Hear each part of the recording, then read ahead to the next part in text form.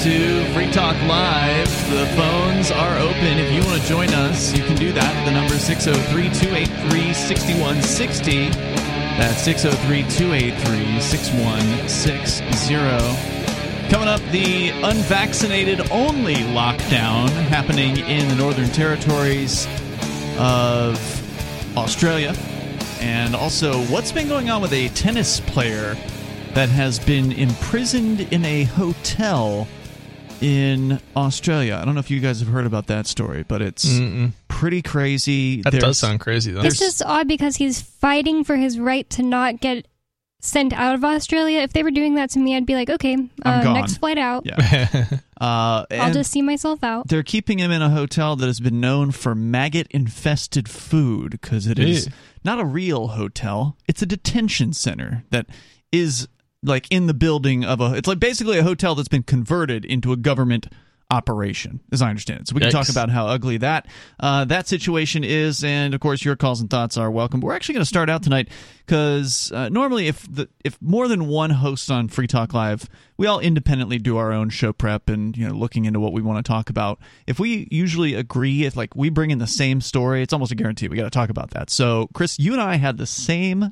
news about Firefox. Now, normally you don't, Firefox doesn't make it into the news. It's just a browser, right? Like it's one of the world's most popular browsers. It's probably doesn't hit mainstream news. No, it tends not to. But maybe in like the tech world, it'll hit the news here and there. But this one is definitely like it's cutting into some different areas because this one's hitting the Bitcoin news because the Firefox browser, which again, just a browser, right? Like it's an open source browser that's been around for a long time. And recently, in the last year or two, it seems to have gotten really political. Have you noticed that? It's not just been the last year or two, I don't think. That's when it came across my radar that they were... Political in what way? Yeah, it's... like leftist. Yeah, well, it's actually interesting because there's been a conflict between the left and the... I want to say the right, but it's probably like the left versus everybody else. And over the years, and actually one of the founders, I think it was, actually... of Firefox? Yeah, was actually like kicked out of, or one of the lead developers was kicked out of like the Mozilla over, I think it was his support for like some anti-gay bill or something in California. Oh, wow. Or something like that. And... yeah, and it was pretty crazy. Like, so they don't care how good of a programmer he is; his opinions are he's done for. Right. And it was kind of crazy too because it was like somebody had to dig into the fact that he made a donation to some, foundation or whatever. That people were checking on him. Right. So it wasn't even like he was causing problems or anything, like with bringing his politics into the workplace or anything like that. Didn't threaten another No. programmer. It was literally just, it was actually other people within Mozilla causing problems. A witch hunt. Yeah, a witch hunt, exactly is what it was. And this is kind of, I think, similar to that same story in that respect. It's I mean, it might not be a witch hunt specifically, but it's the same sort of political nonsense that has kind of it's not it seems to be like in Silicon Valley in particular, but so this one's maybe even dumber. I mean, because you could understand if there were issues between staff members that you don't want them fighting or whatever. You could understand. I mean, I don't agree with what they did to that guy. Right. Just now hearing about it, but now they're literally going to cut off funding from themselves. So, I mean, it's pretty stupid to cut off an old school programmer that's been with you for years. That's pretty dumb. Yeah. And it's also really dumb to say, no, we're not going to take money from our donors. The sad thing about Mozilla is that they actually have... Despite all of the problems and things that they've done over the years, from both a technological standpoint and a political standpoint, it's still one of the best browsers out there from varying angles. When you start looking at it, like it's not. It is more privacy friendly, even though they're doing some things that are not as good as they could be by comparison to say Chrome. I was going to say, do you have a favorite browser? I know that you look closely at these things. I still prefer Firefox. Over even with all the drama, and it's just because it's still like the least bad. What about Chromium, the browser where they strip out all the Google from Chrome? Right? Yeah, so I use Chromium a little bit too, actually. They basically took the Google Chrome code and they took out like the worst parts of it. And it's actually interesting because let's see, I'm trying to think. No, I'm thinking of Safari. But it's Chromium is okay. It's just it's not as it's a Google product, right? Like it's Google's. Well, they don't make Chromium, baby. Right? Like They create fork, Chrome. It's a fork of Chrome, right. But without the proprietary components, more or less. But there's going to be things that are inherited in Chromium that are still not necessarily to our preferences as users. I see. And so stuff they just can't get rid of, you mean? I mean, there's only so many people, who work on it, right? Develop it and so forth. And so, they can strip out things and here and there, but it's not quite the same thing as developing something, right? Like, and so Chromium is, effectively Chrome, minus a few components. Is that also your critique of the Brave browser? Because it was based on Chrome and then they put in like privacy protections. That's the guy who got kicked out of Mozilla, actually. Oh, really? I actually originally thought that he forked Firefox, and I found out later that he forked Chromium and made the browser that he did. Brave? Brave. I think, if I recall correctly, Brave builds in AdBlock. It builds in like the sort of the tracker protection. I'm not a huge Brave fan. I do, however, like some of the things that Brave has like attempted to do and the route it's kind of gone. I think there's some crypto things going on. Like it's got built in some sort of cryptocurrency. Yeah, they've got a token. Yeah, and they pay people to run websites. Well, it's not that is interesting, and maybe it doesn't. Maybe I'm just mistaken about this too. But isn't there a actual like cryptocurrency wallet built into the browser? I don't know about that. I've never heard that they've gone that far. A lot of people get confused because Crypto.com's logo looks just like the Brave browser.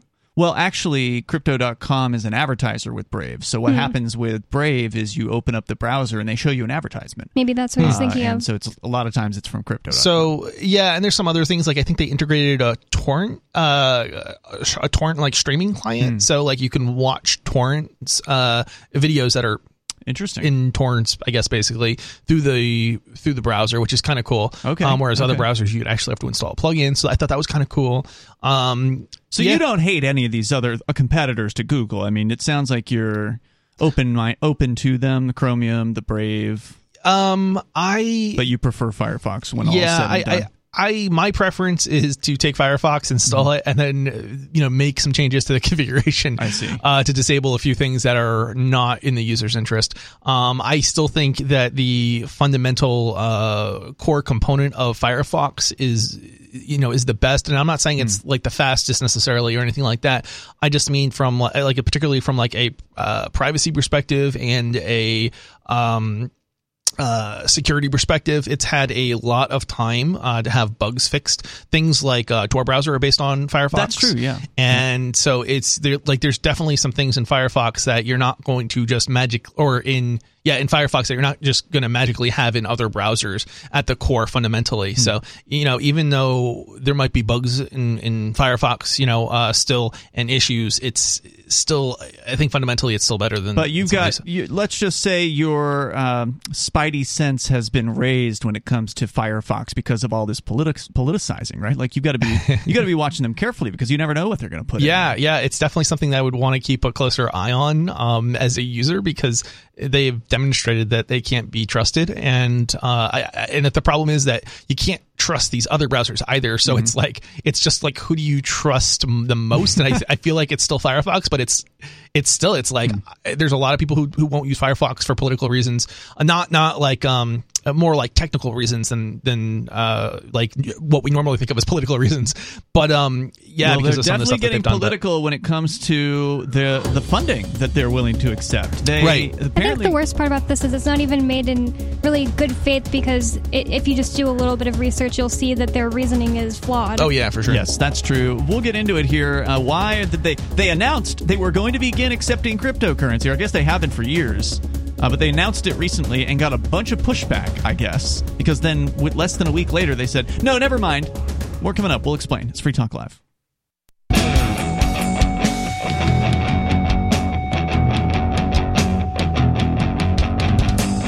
Talk Live. Phones open if you want to join us here. The number is 603-283-6160. That's 603-283-6160. We're talking about a disappointing decision from the developers of Mozilla Firefox, one of the world's most popular internet browsers. And they're saying basically that they're going to stop taking cryptocurrency after years of accepting it.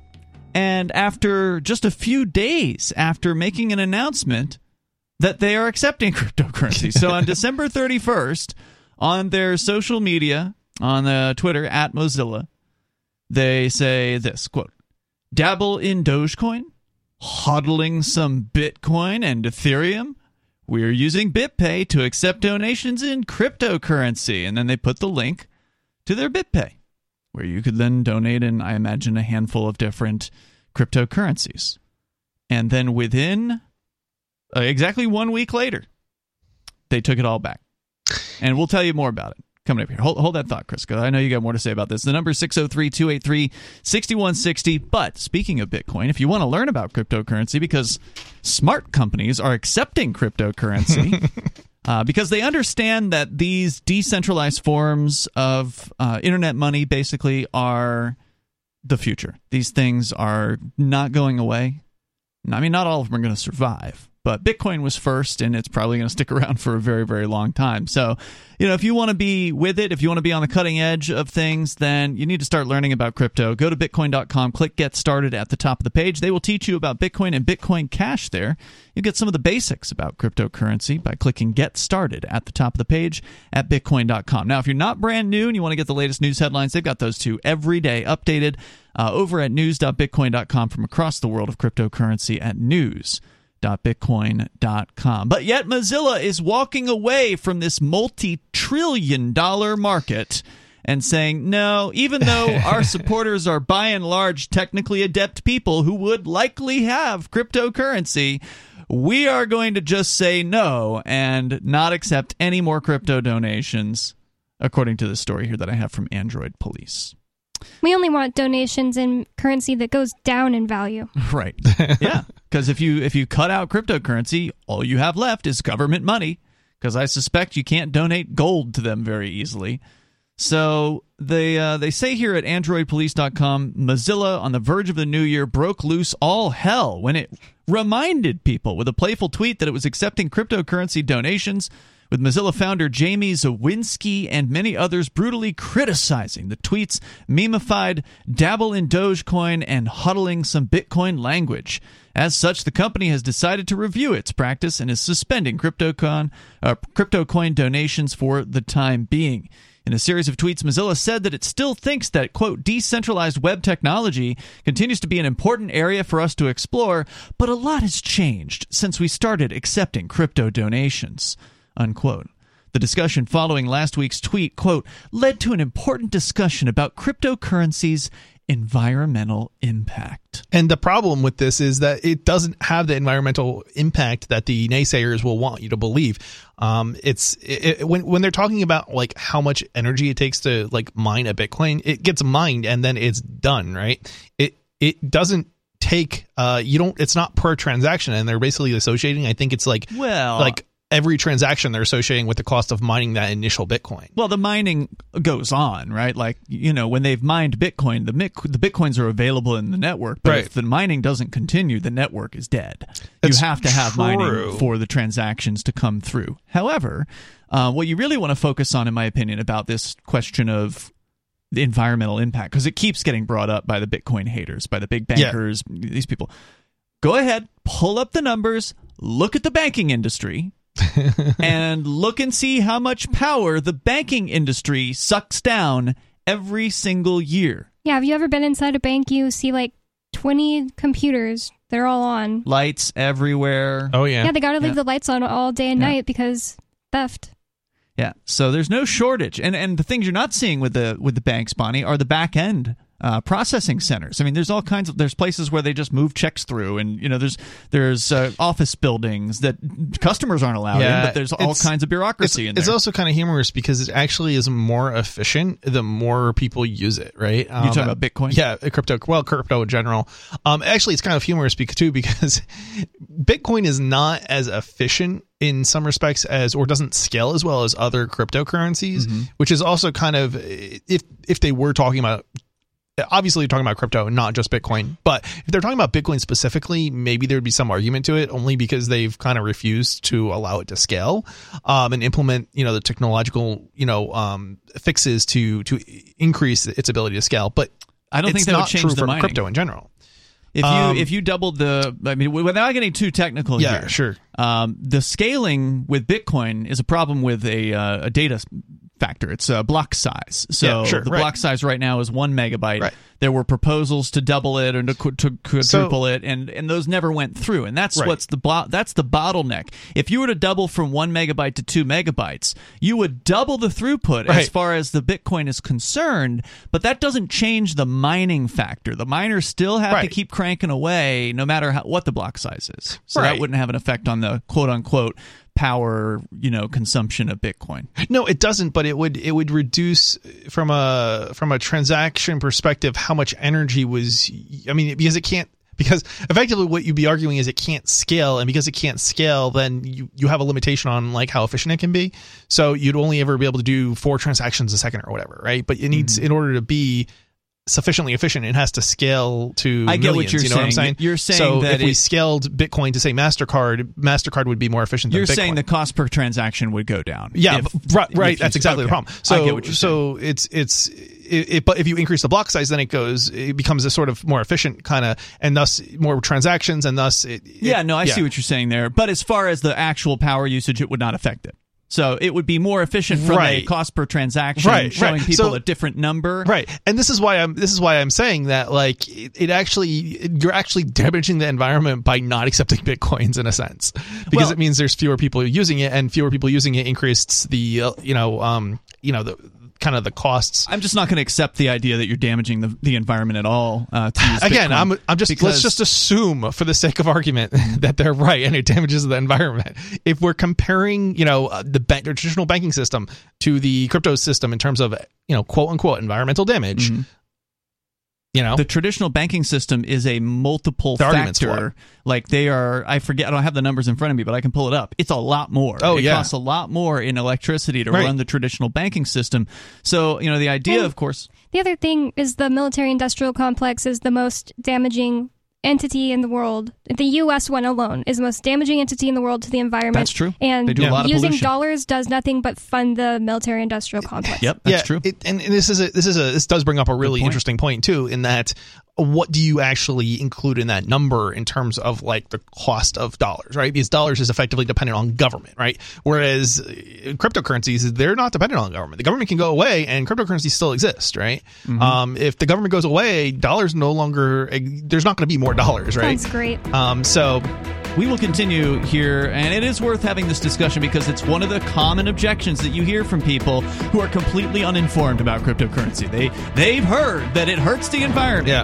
And it's just absolutely ridiculous. We'll continue here. The number is 603-283-6160. But Mozilla Firefox has bought into it and has reversed their position after years of accepting crypto, and they're saying they're done with it. More coming up. Free Talk Live. Looking for a great real estate investment? Consider New Hampshire, which is ground zero for the Liberty Movement. Your first call should be to Mark Worden from Porcupine Real Estate. He's more than just a real estate agent. He's your New Hampshire concierge. Where are the best places to live? Do you want farm, city, the burbs, or forest? Do you want a duplex or multifamily building so that renters pay your mortgage? There are homes in all price ranges in New Hampshire, and Mark can help with financing too. Invest in liberty and property. Mark Worden can help. PorcupineRealEstate.com.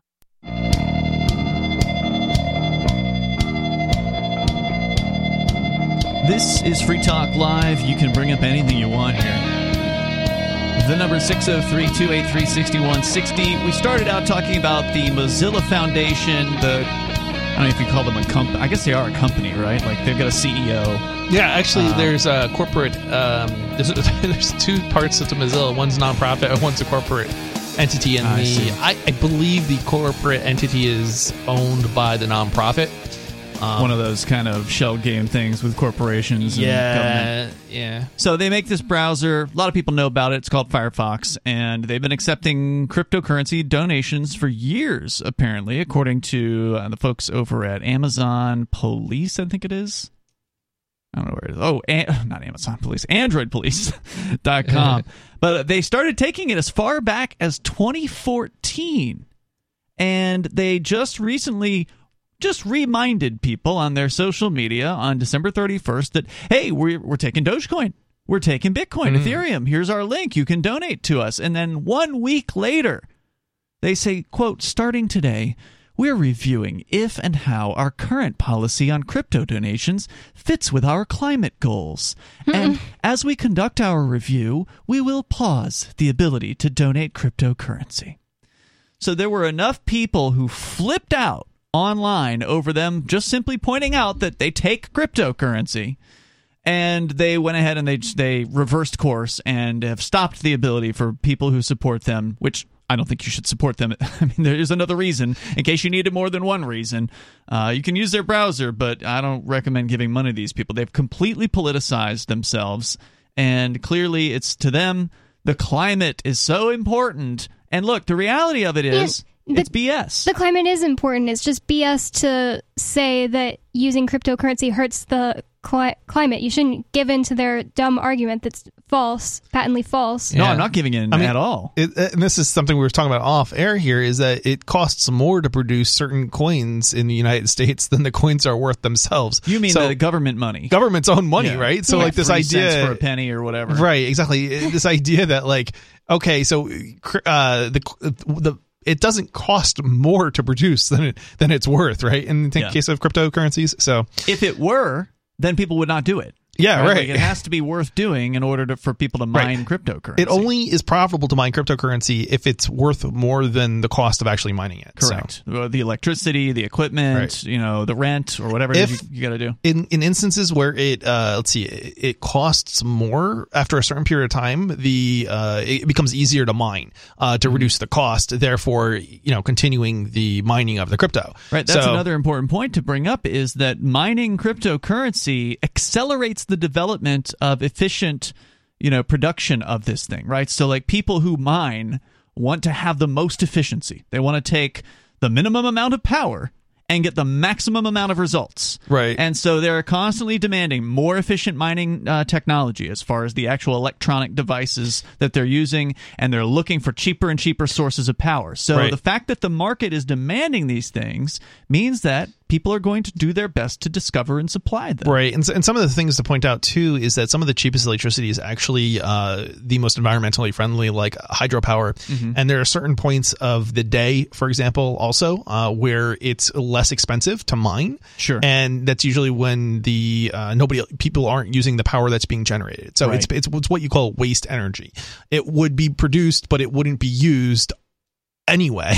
So it's actually now being used to produce something that actually is worth something, think about it, if you had to go back to bartering, right? Because that's effectively the alternative, right?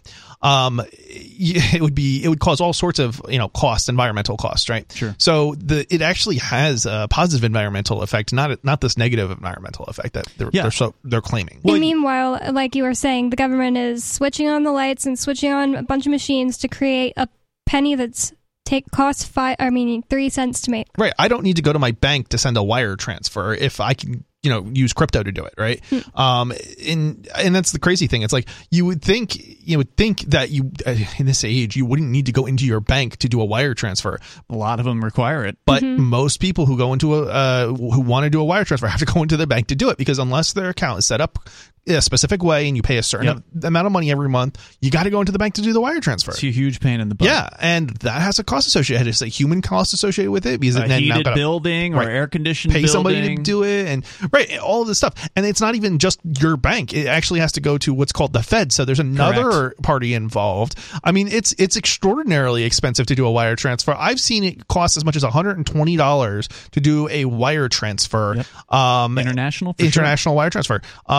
it doesn't, and that they get lost sometimes, and they yeah. And the funny thing about that is, in the one particular case I'm thinking of, the goods that were being purchased were like maybe $200 or less. Like, it almost cost more for the wire transfer. 50% of the cost. Yes, and this wasn't from like a third world country. This was from like Sweden or somewhere like that. So it costs a lot of money. The banking system. The best you can do when it comes to the banking system and the energy usage of the banking system is to estimate it, because I mean, how could you possibly get that data, right? Like, a lot of that stuff is proprietary information of the banks. They're not going to tell you how many rooms they have and how many light bulbs they have and how many computers they have. And I mean, you can get some estimates though based on like how many branches a bank has, and then look at the top 100 biggest banks. And I suspect that's what they did. In this case, the they is a company called Galaxy Digital that released a report last year, so numbers are fairly recent. This story coming from Cointelegraph.com.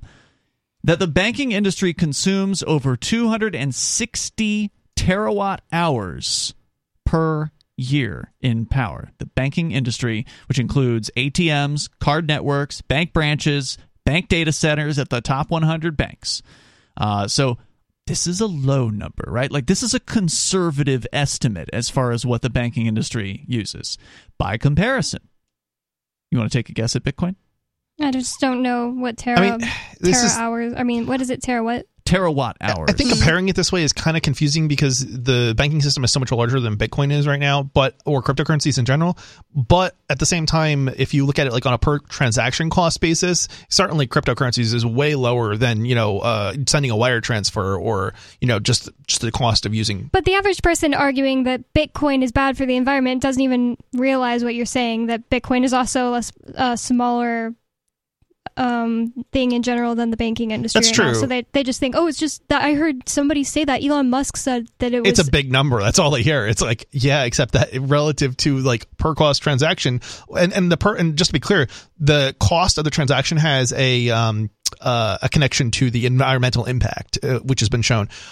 So when it costs less to do the transaction with cryptocurrency over, say, swiping a credit card, you can see very clearly that it's more environmentally friendly, way more environmentally friendly than the traditional banking system and currencies. It's not just energy. You don't even have to drive a car to a bank to do this cryptocurrency transaction. Like, there's so much that we're not even including in these numbers that Ian here is reading off. So you guys don't want to take a guess at Bitcoin? You got 260 terawatt hours. A terawatt, by the way, I had to look it up, is 1 trillion watts. Whoa. So 260 trillion hours of power or watts a year of power per year for the banking industry. Yeah. Okay, what is Bitcoin? No, I'm not going to be able to make a good guess. Oh wait, I'm sorry. Did I say per year? Yes, that's correct. So Bitcoin is 113.89. So less than half of the power consumption of the banking industry. And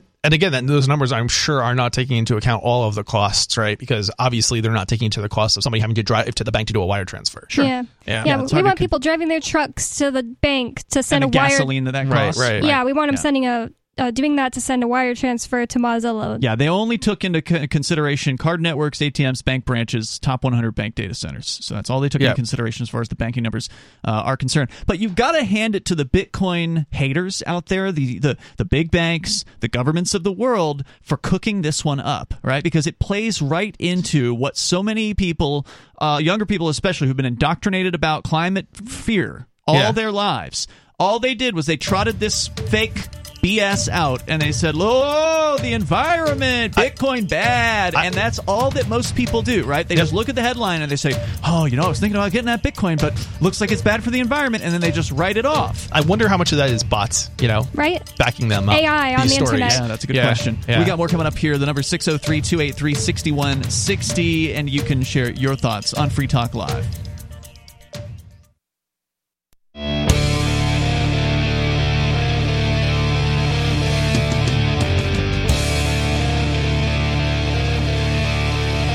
Talk Live. Phones open if you want to join us here. The number 603-283-6160. That's 603-283-6160. Joining you in the studio tonight, you've got Ian. And Bonnie. And Chris. We're talking about a really dumb decision on the part of the folks behind the Firefox browser to quote-unquote pause accepting cryptocurrencies while they have a discussion about whether or not it's going to be effective or it's going to go counter to their environmental policies, their quote-unquote climate goals is the terminology that they have here. As though a browser should have any consideration whatsoever for climate. It's software. Like, what is that even? I mean, I get it, right? Like, as you pointed out, Bonnie, the climate's an important thing. Like, you know, we want to have nice water to drink, and I don't want to, like, burn to death or whatever. But at the same time, I don't believe the government is going to make the earth cleaner. I don't believe the government is going to clean up things. A worse job than what the free market could do as far as incentives for people to do good. Well, as you pointed out, the U.S. military is the number one polluter, more so than I believe some of the top corporate polluters combined out there. So you can't trust the state to do anything for the environment. Just look at the EPA polluting rivers and, you know, you name it. There's so many different examples of government completely like counter to their supposed statements. As far as what they do. And one of the problems with these introducing other sorts of political, ideas into your non-profit, especially a non-profit, I think, organization, is that it actually undermines the very cause in which you are working for, whatever that cause may be, right? You should be able to have people who are Republican and Democrat and Libertarian all working on a web browser. Yeah, if they can bring something to the table, which is to say programming knowledge and skill, then they should be welcome. Right, and the problem with introducing other political ideologies or implementing certain political ideologies ends up being that you then undermine your ability to attract the best talent to, in this case, I guess it would be accept donations. Well, it's also going to undermine talent because some people are going to see this and they're going to say, you know what, I don't want to associate with these people. Right. So the other thing that I think is important to point out here, and I just touched on it right before we went to the break, but the other thing is, like, you got to give credit to the Bitcoin haters for coming up with this attack against Bitcoin, which is, we've been pointing out over the last few segments, completely baseless, essentially. Look at the amount of power the banking industry, for instance, uses. Way more than Bitcoin. And we also pointed out that Bitcoin, the fact that people need efficiency when it comes to mining, leads to more efficiency in the marketplace. It leads to cheaper forms of power. It leads to better, more efficient computing equipment to actually do the mining. Whereas, you don't see banks getting more efficient and lean and mean or anything like that, and it doesn't matter because they are protected from competition by the government. They can't because they're regulated, so they're prohibited from inventing or creating new technologies to solve some of these problems. They're slow and they suck, and everybody knows that. Yeah, and all they can do is put a rainbow flag outside their building during June. Yeah, they have. If you think about it, the government has a monopoly on certain core parts of the banking system. The federal wire transfers. With wire transfers, they go to every ACH transfer, every bank-to-bank transfer, all of them go through the federal government. Yeah. Western Union, is that government? No. That's a private company, but they still use the dollar. So yeah, I mean, they're still using that same system, I think, basically, more or less. It might be. Yeah, it's highly regulated company. Yeah, the way it works is maybe a little bit different. Like, they're not actually sending a wire transfer in order to move money from. No, they have an internal system. Something of their own. Yeah, they might use Western Union might. They might do one wire transfer for like $1 million or something like that. Whereas, so like they're just balancing accounts, but it's like their own accounts, but their own accounts, right, in different countries, so regions. Yeah, they're still probably dependent on the government system, basically, even though the individual transaction you're sending is not necessarily going through the government. So, what is the federal system that they use for wire transfers that you were referring to? It's called FedWire. It's the Federal Reserve, basically. Everything goes through them. But the thing I wanted to expand on was how brilliant of an attack this is against Bitcoin. It's baseless, and anybody that actually digs into it can learn about the reasons, as we've touched on some of them here tonight, as far as why it's baseless. But we know that most people don't dig. We know they just hear a headline, something gets passed around on social media, and they make up their mind. And this is interesting because when I think about a way to pitch cryptocurrency to a leftist, which is something that we do to some extent here in New Hampshire, in Keene, New Hampshire, is more of a lefty town. And so whenever I'm pitching cryptocurrency to, local business owners or just the average person here, I like to talk about how cryptocurrency empowers communities and the individual, right? And because leftists could understand that big banks are bad. I think they could understand that because a lot of leftists are against corporations, right? They don't realize that the government is corporations, so that's another talking point. But just generally, they're against corporations as a whole, right? Especially the big ones. And so you can point out that this actually, the whole idea of decentralizing money, decentralizing a way for people to store their value instead of relying on these mega corporations is a very kind of that can appeal to a leftist just on the surface. This helps you. This helps the little guy, right? People on the left are all about helping the downtrodden, helping the little guy. And the banking system, they know, or at least they should know, is about cutting out the little guy, right? The banking system, there's a bunch of people in the United States that are unbanked.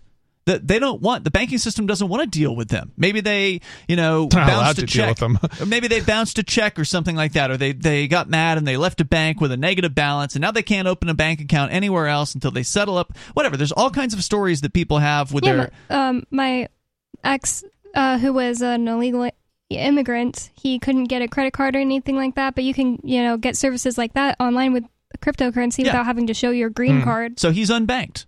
And there's a lot of people, especially internationally, like that, who are in situations more so in other countries. There's a lot of situations, too, like with Bank of America, there was a story, actually my partner was affected by this. He actually had a bank account, I believe that was, they charged him for something they shouldn't have charged him for, basically. Happens all the time. Yeah, and I think it brought his balance down below whatever the threshold was. So now he gets another charge. So he gets another charge, and they rack up a bunch of these charges. This was a long time ago, but the point is, it was like he went in and he complained or whatever, and they didn't fix it. And so he's like, well, close my account. And then they won't close your account because you have a negative balance. And it's like, okay, well, I don't owe that because it wasn't anyway. So he could have been potentially affected by, nobody else would potentially bank with him. Yeah. I don't think that's what ended up happening, but there was also a major lawsuit that resulted. And so they may have had to remove people's names from lists and things like that. Gotcha. And I think it was a while before he actually had another bank account anyway. I don't know, but anyway, the point is, there's a lot of people who, through no fault of their own, are in this situation where they're unbanked. They can't use a bank account. They can't get a bank account. Right. And speaking of Western Union, there was that story that people have been sending millions of dollars back and forth from, I think it was El Salvador. Now that instead of having to wire money or use Western Union to get money to their relatives. Yes, those are called remittances when you send money through Western Union or MoneyGram from one country to a person in another country. That's generally considered a remittance, and it's a multi-billion-dollar, I don't know, hundreds of billions or whatever, maybe even trillion. There's a lot of money in remittances, and it's getting cheaper and easier for people to do. Crypto makes it possible. Of crypto. Crypto makes it possible to transfer value across borders without having to ask anyone's permission, without a giant fee. Right, without any crazy fees, without having to show somebody identification. All of those things are done. All you got to have is the person's address, and boom, you send it, and it's there within moments. So this is something that the leftists should appreciate, and they should understand, which is why it was a brilliant move for the people who hate Bitcoin to say, oh, but the environment. Oh, yeah. And then that just takes it off the table for all the leftists who otherwise would have seen the value in it. It's really sad. It's unfortunate, but I feel like the government is manipulating people on the left into, being anti-crypto, anti-Bitcoin. Yeah, I saw an article that was saying crypto hurts minorities. What? What are they talking about? What's funny is my partner, before he had a bank account, one of the ways he would pay for things online was using cryptocurrency. That's insane. And there's plenty of people, from all over the world that use cryptocurrency. Right. And the idea that they're saying a bunch of white people got rich in the early days of cryptocurrency. I'm sure lots of people who weren't white got rich in the early days. So basically, they just hate anybody with money. Yeah, that's what it comes down to. Yeah. They just want you to believe that there is not one black person that's benefited. Only white people have benefited from cryptocurrency. A simple internet search will reveal that is false. Is that supposed to be I don't even get that argument. It's so crazy because it's like, so just because wealthy people or only white people did this is somehow it's bad? I mean, obviously the opportunity is still there for minorities, even if it was true that only white people got rich in the beginning. But it's not true. Down right now. If you're a black person, you can still get in now. Yep. I mean, and it's not like it's going. This is one of the best times to get in here as of late. So there's more coming up here. The number is 603-283-6160. You can take control of the airwaves here on Free Talk Live. Is your broken heart stopping you from being authentically happy? My name is Jeremy West, and for a limited time, I am running a free online class to teach you what most people don't know about how to deal with your feelings, the simple way to deal with your negative thinking, the key to breaking your unhealthy relationship patterns, and so much more. No more feeling like a failure who will never find true love. No more self-medicating and ending up feeling even more miserable. And no more feeling like you'll never be someone who deserves an amazing partner. Sound good? You'll discover a new way to finally feel validated and loved. To stop trying to get your self-worth from the very people who tear it down.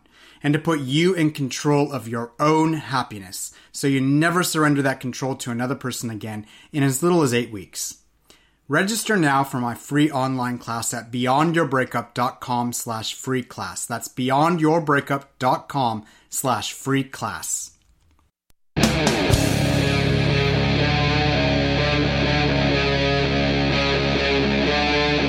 Free Talk Live.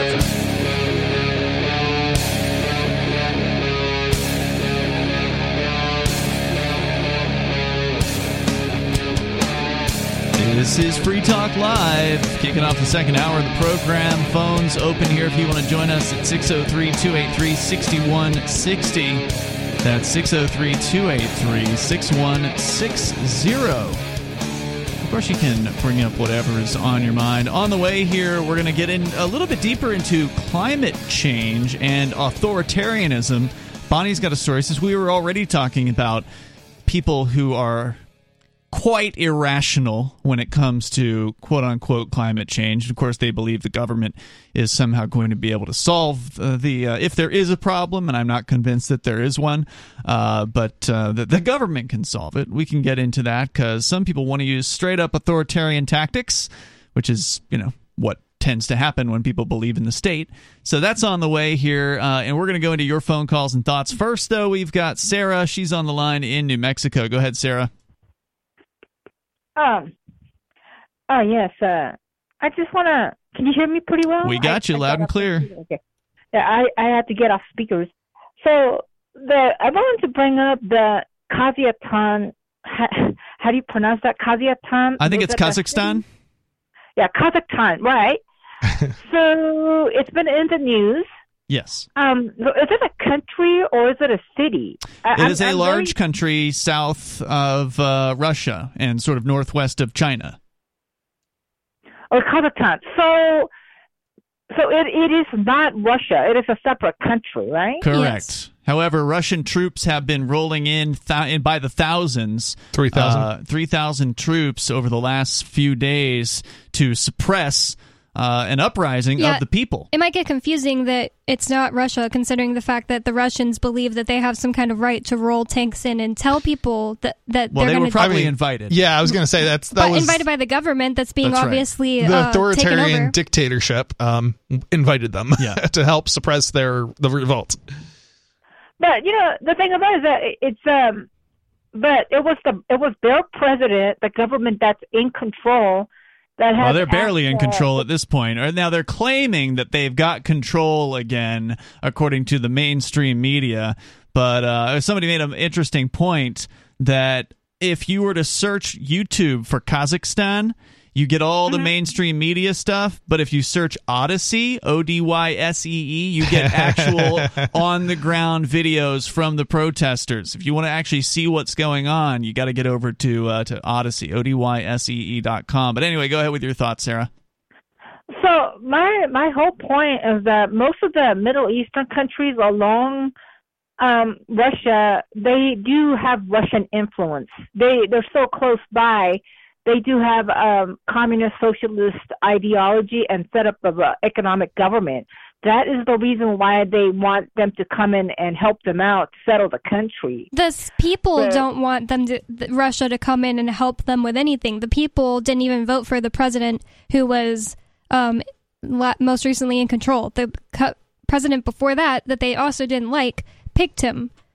And now they're saying, we're tired of this. We don't want to be ruled by you people. And they're throwing the government off. The government's having to resign. Has that been confirmed that that it was actually put into power as opposed to elected somehow through kind of malicious means? Well, yeah, there wasn't an election. It's just not how their government works. He was just picked. I thought there was the I mean, I don't know about that country specifically very well, but I thought they had the at least appearance of democracy with elections.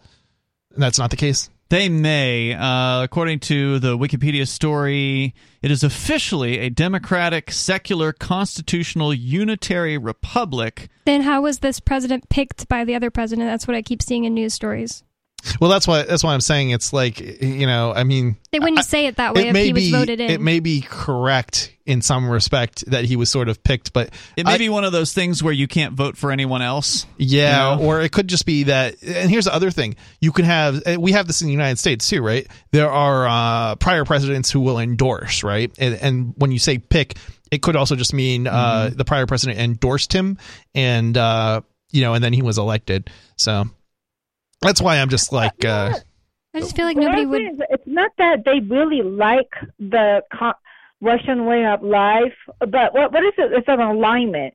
So if the Arabic countries are against the United States and Britain, so they have to align, they have to be alliance with the Russians.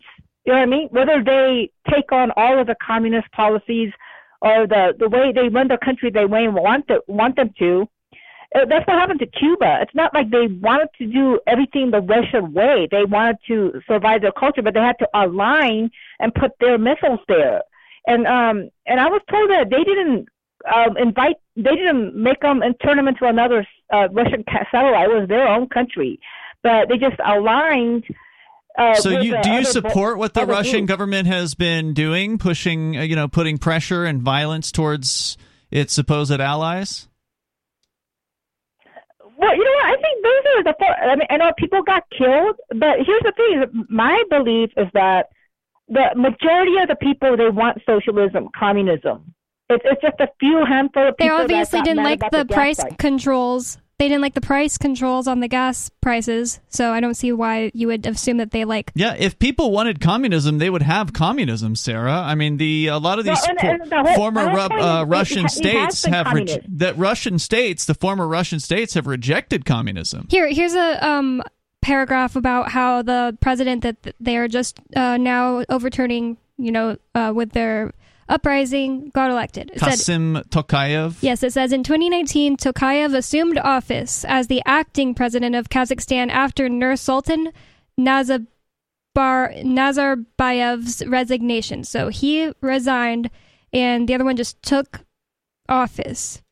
Tokayev, the one that is president now, a member of the ruling Nur-Otan party, ran in the following snap elections held on June 9th with the support of Nazarbayev as the nominee of the party, winning with 71% of the vote, which was received with criticism by international organizations and the opposition facing public scrutiny. It doesn't really say what the criticism is. Like, maybe they were claiming corruption, that was false. Probably. Yeah. Who knows? But, I mean, that's a large percentage. The next closest vote getter was 16.23%. But, Sarah, you believe so many people like communism, but yet the evidence, suggests here that communism is almost not quite eradicated from the planet, but it is by no means, in 50% of the nations or anything like that. Not a true communist system. Has there ever been a true communist system? The Russian, they said that we want to be part of NATO like last year.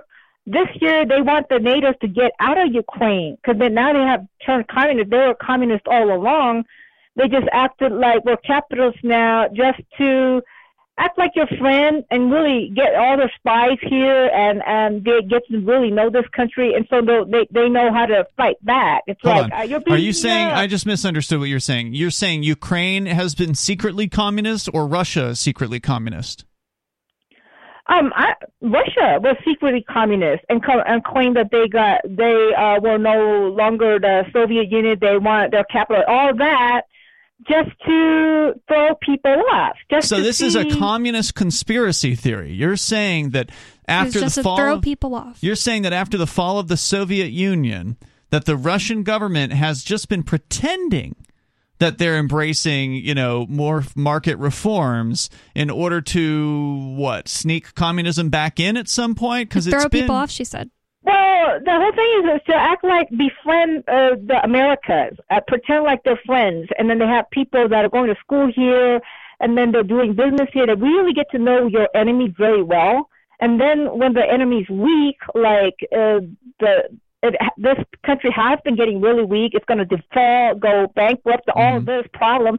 Now they could come out and be who really they are. Well, there are, you do make an interesting point, and Sarah, thank you for the call tonight. There are, people who've been saying for decades that the communists have been infiltrating the United States and that they've been rising to, important positions in various different government agencies, and that they're, implementing communism slowly. And I think that there's some truth to that. Whether or not, they don't have to be from Russia. There's plenty of American politicians that would love to be communist dictators. It started in the 30s. Yes, yeah, and if you look at the Communist Manifesto and the planks of communism, the U.S. government has implemented the supermajority of them. Yeah, like 7 out of 10 or whatever. There's more coming up here. 603-283-6160. You can join us. This is Free Talk Live.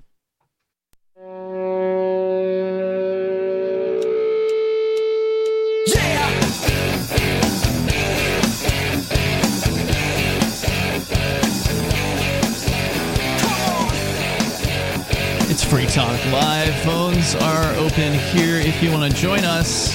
You can dial in at 603-283-6160. And Freedom's Phoenix is a liberty-oriented news aggregation site if you want the newest and freshest stories and perspectives on current events from those who value liberty. Then freedomsphoenix.com has them. They've also got the Daily Dispatch, which is a great way to stay up to date on science, technology, historical findings, liberty news, government overspending, and the rise of the police state. Get over to freedomsphoenix.com. That's freedomsphoenix.com. And since Sarah had called in about the Kazakhstan situation, I do want to give a quick update on that before we go back to the climate change and the attacks on Bitcoin or whatever else you want to talk about. Of course, phones are open here if you want to join us.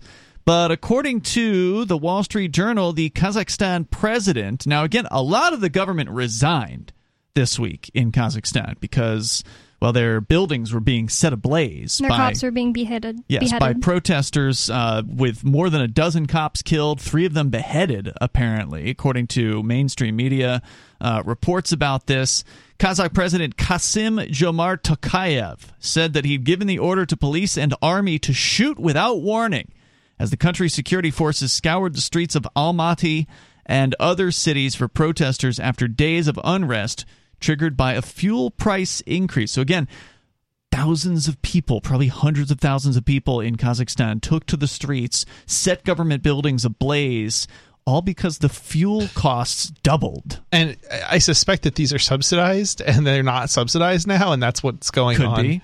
Yeah. I don't know what the politics is behind it, but obviously these people, I mean, it wasn't just fuel, right? Like, that's just the straw that broke the camel's back. That was the final thing that set people off.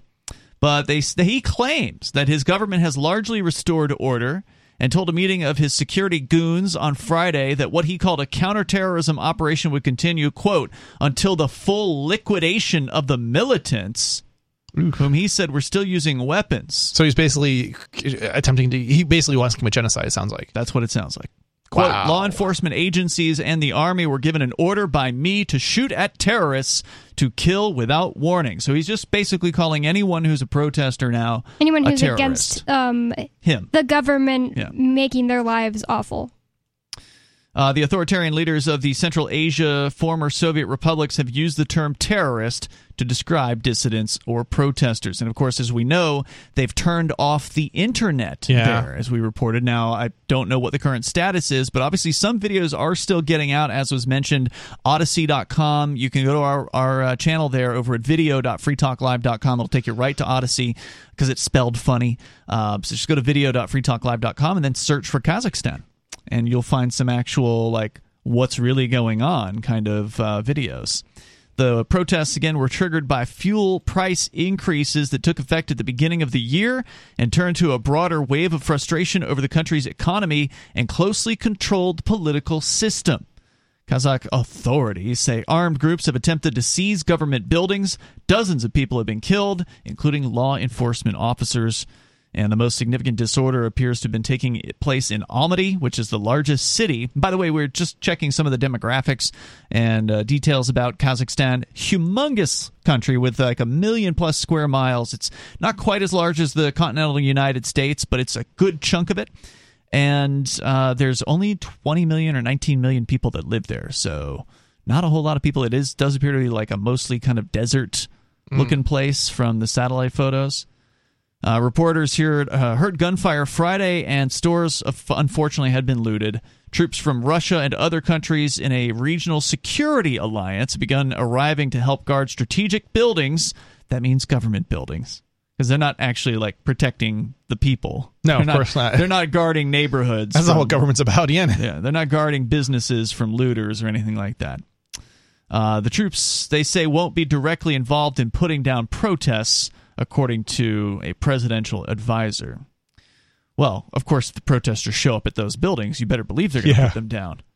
So anyway, it goes on to get into some more details about how many troops are moving around and so forth. But if you have been paying close attention to the Kazakh situation and you want to weigh in here with what you think about it, and maybe you know more about the corruption of the elections, because obviously we know barely anything here. I mean, having hardly never heard jack diddly from media reports about Kazakhstan until just this week. Yeah, where is Kazakhstan? It's to the northwest of China, to the southwest of Russia. So you probably know where Mongolia is. It's west of Mongolia. So it's the other country that's between China and Russia, basically. So again, if you want to weigh in, the number here is 603-283-6160. That's 603-283-6160.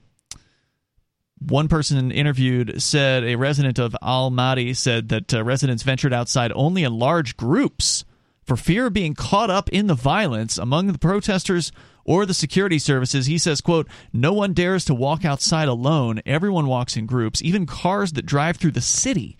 Everyone travels in large groups, even to go and buy groceries." It's a pretty crazy situation there. Surprised people haven't stocked up. Well, I mean, what can you really do? I mean, most people don't plan for a revolution, right? I guess. Yeah. So again, you can join us here. You can bring up whatever's on your mind. On the way here, Bonnie's got a story to discuss about people wanting to use authoritarianism, surprise, surprise, to so-called fight climate change. And another quickie here about, you brought up MoneyGram and Western Union when we were talking about people being unbanked a little while ago, and I've had a story actually for a couple of months about MoneyGram, interestingly. According to Coindesk.com, they are now actually working with a cryptocurrency. They're working with the Stellar blockchain. Interesting. In order to create money transfers instantly using the USDC stablecoin over the Stellar blockchain. You know what? I wonder if this is because it's cheaper than using the traditional banking system. Whatever it is they're currently using. Yeah, it's more efficient. It makes sense. How will they get a fee? How will Western Union get a fee in that they'll situation? Still charge you. Yeah, they'll charge you, the end user, but they're really just transferring cryptocurrency on your behalf, probably. Yeah, so why would people choose to do that instead of just because they don't using... know better. Okay. Yeah. People have been... they're trained to use these services. This is what people know, It's and then of course you've also got people who have been, manipulated, as we were talking about earlier. The left is they don't want to use cryptocurrency because it hurts the environment, but then they'll go and use MoneyGram or was it MoneyGram? Was it? This is MoneyGram in this case. MoneyGram it's to send crypto but not even know it indirectly. Well, I mean, as far as the value, I guess, of this, Bonnie, is that it does allow the end user to pick up cash. And so while cryptocurrency makes it easy to transfer value from one person to another, it doesn't make it easy to walk out of a door with a handful of cash. And that is the benefit ultimately of using these remittance services, because if you have someone send you crypto and you want to go and spend that, then you have to do a few things, right? Like you have to get a crypto-fueled debit card, for instance, and that's going to take a couple weeks, right? Like you got to apply for it, and then it's going to come in. Or you've got to live in Keene, New Hampshire, where you can actually go and spend cryptocurrency. There's in real life. places online in a lot of places to buy stuff too. I mean, I do it all the time. Sure, so it's not. But you're not going to be able to go and buy your groceries with cryptocurrency. Probably in most places. You can not. buy groceries on Amazon, which you can get use cryptocurrency to shop on Amazon with Purse.io. You mean saveatpurse.com. There's more coming up, and you can share your thoughts with us here. This is Free Talk Live. Free Talk Live's video archives have been on LBRY for years. LBRY is an uncensorable, decentralized, blockchain-based media sharing protocol, and we're big fans of it here on Free Talk Live. In 2020, LBRY launched Odysee, a video sharing website to compete with YouTube, and it's really taking off. Now with over 1 million channels, many of whom are disaffected YouTube creators. During YouTube's crackdown for not towing the government line on COVID, the Free Talk Live YouTube channel started receiving strikes and could be completely taken down at any moment. Thankfully, Odysee started offering live streaming, so we're now streaming live every night and posting our video archives permanently to Odysee. You can watch live or anytime on our Odysee channel by visiting video.freetalklive.com. If you want to go all in, download the desktop app at lbry.com, and then every video archive you watch, you'll help seed and keep it online forever. At minimum, we ask you visit video.freetalklive.com and follow us on Odysee today. video.freetalklive.com.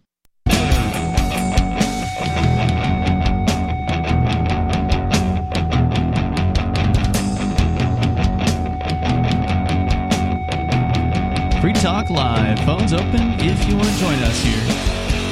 The number is 603-283-6160. You can bring up anything you want. Coming up, more on climate change, authoritarianism, 603-283-6160. Thank you to Corey, who is a Free Talk Live member of the AMPS program. The new AMPS Patreon means he's contributing at least $25 a month to the program over there at amps.freetalklive.com. That'll take you right over to our Patreon, and you can sign up there with your PayPal or your credit or debit card and get some cool perks. You get some bennies for doing that. You can learn more over at amps.freetalklive.com. Once again, thanks to Corey for joining us over there. With you tonight, it's Ian. It's Bonnie. And Chris. We're talking about how even some old banking system companies can sometimes make the right choice. And I was surprised to see the news that Moneygram, one of the two mega banking kind of corporations, even though they're not technically a bank. I was going to say, they're not quite a bank, so they have a different set of rules they play by than they're still the playing banks. in that particular. It is still regulated. Yeah, don't get me regulated. wrong, but Highly regulated. Yeah, and they make a lot of money too. I mean, I don't know what amount of money they're transferring over over a 1 year time frame, but it's got to be in the multi-billions, right? Like there's a lot of money that remittance companies move around the world. Oh, for sure. And the two biggies, at least in the United States, are MoneyGram and Western Union. I'm pretty sure Western Union is number one, probably just because they've been around longer. It's the only one I know by name. I can't think of another one. Western Union, MoneyGram. Yeah, those are the two. There's a few others. There's definitely others. TransferWise is another one. RIA is another one. They do the Walmart to Walmart. Yeah, there's definitely at least, like, if you start talking about like money transfer services that are licensed, there's actually like a lot. There's a lot of them that you've never heard of. But some of that is also because of it's because like there's entities that are doing it on behalf of other entities, and they also have to be licensed. So Walmart using theirs. No, I'm thinking more like mom and pop shop where you might be able to go in and do some sort of money transfer thing. They, I think, have to be licensed as well. So it's not just, I don't know enough about it, but I just know there's like hundreds of them in like probably just New Hampshire alone. So that are registered. So Yeah, it's not easy to pull up a quick stats on what kind of money they might be moving here, but according to the Wikipedia article about them, their revenue was $900 million in 2019. Now, would revenue, that wouldn't include the amounts they're transferring, right? That would just be the fees that they've earned. Probably. Right? Yeah. So think about it. Think about that, right? Yeah. Like, you could probably figure out like the amounts that they're, bringing in cash wise based off of the percentage that they charge on the money. Yeah, I don't know if it's a percentage. I think it changes based on which country. And you might be right. It might be harder than I'm thinking. Yeah, there's different factors, but should give you some idea, right? Like if their revenue is almost $1 billion, then the amount of money they're moving, it's got to be at least 100 times that, right? Like it's huge. I mean, there's a tremendous amount. I can't imagine it's more than like I'm trying to think like what they usually charge, but it depends. It depends on the amount. Depends on the location. It does, but it's still like it's still a lot on a lot of it's a big percentage on a lot of these small transactions. Yeah, it's billions of dollars. Yeah, so now they're teaming up with the Stellar blockchain, which is, in my opinion, one of the more interesting cryptocurrencies out there. Stellar started from Ripple. One of the founders of Ripple wanted to kind of walk away from Ripple and do his own thing, and Ripple was founded to like help the banks. That's basically all that Ripple exists for. They want to pitch their product to banks.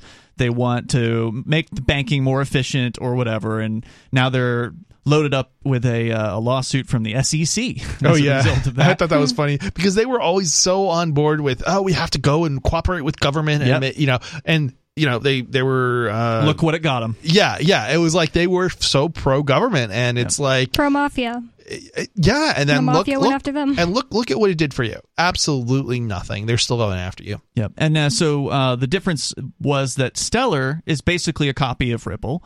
As I understand it, I'm not an engineer, haven't checked. I'm sure they've changed it since then, but it was something that was supposed to be more open source. It was supposed to be something that anyone could, join on and use to create a token, for instance. And so Moneygram's one of those companies, right? Like there's been a bunch of companies that have jumped in there, and they're using the Stellar blockchain to transfer funds from one place to another, according to the story. Donnell Dixon, who's the CEO and the executive director of the Stellar Development Foundation, said in an interview, quote, "Working with MoneyGram allows end consumers to have on and off ramps everywhere that MoneyGram's vast agent network supports this.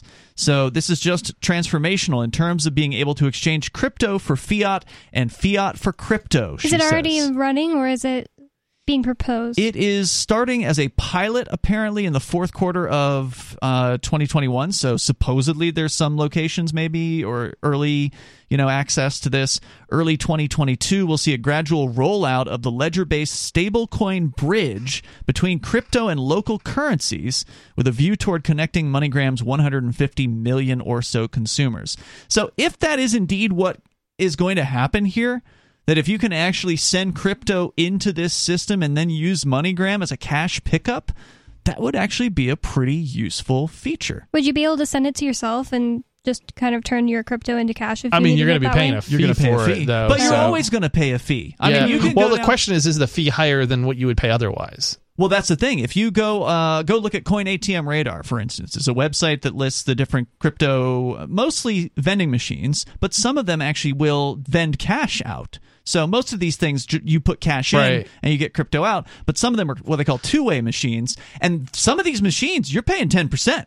Yeah, if not more. It's interesting because most people seem to buy crypto, but they don't seem to cash out of crypto. So it's very, I don't know, it's very interesting. Well, those are probably the people you know. There are a lot of people who are cashing out of crypto. I'm thinking of like time. Business owners that are accepting crypto.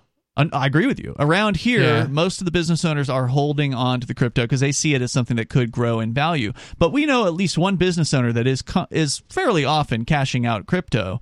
There's one guy in particular. True. Yeah. And, there's others who we know who've also spent it after it went up a bit, like usually, on vacations and things like that. Yeah, usually those people, they'll call a friend or they know somebody who will buy the crypto from them and give them cash. And that's obviously the easiest and the most private way to cash out of crypto. But for a lot of people that maybe they're unbanked, They don't have the ability to just sign up for Coinbase or Uphold.com or one of these other websites that'll connect to your bank account and let you cash out that way. To actually be able to walk into a physical location, like MoneyGram, for instance. I don't know if it's 7-Eleven. I think Walmart uses them, if I recall correctly. But imagine being able to walk into a Walmart or any other MoneyGram location and, punch in a code on a computer and then have it spit cash out if they take 5% off the top. But if it's supposed to be a wiring thing, would it give you the option to wire it to the same exact machine you're using? We don't know. I mean, we haven't. I obviously can't test it, but some people can. Yeah, there's a lot of places that will do your crypto these days, and there's getting more competition to it. I think. Isn't there like the Coinstar machines? Won't they do it too? Aren't they now? They will only let you buy cryptocurrency at Coinstar. Okay, so no, okay. So I guess we're talking about cashing out. So yeah, okay, fair enough. Cashing out's one of the harder things to do, right? Like that's actually one of the biggest challenges. People do it. I feel like but those are just the people Chris. There are people everywhere who their biggest objection to crypto is, what do I do with it? Spend it. But you can't. You got to remember, you live in Keene, I don't spend New it Hampshire. just in Keene though. Like I spend it on all sorts of things on the internet. It's like sure. No, I get what you're saying. There are things you can buy online with cryptocurrency. Yeah, but you can't go down and buy a gallon of milk. In most places, unless you live in Keene, where some of the actual convenience stores take. I have bought milk. I have bought milk with crypto.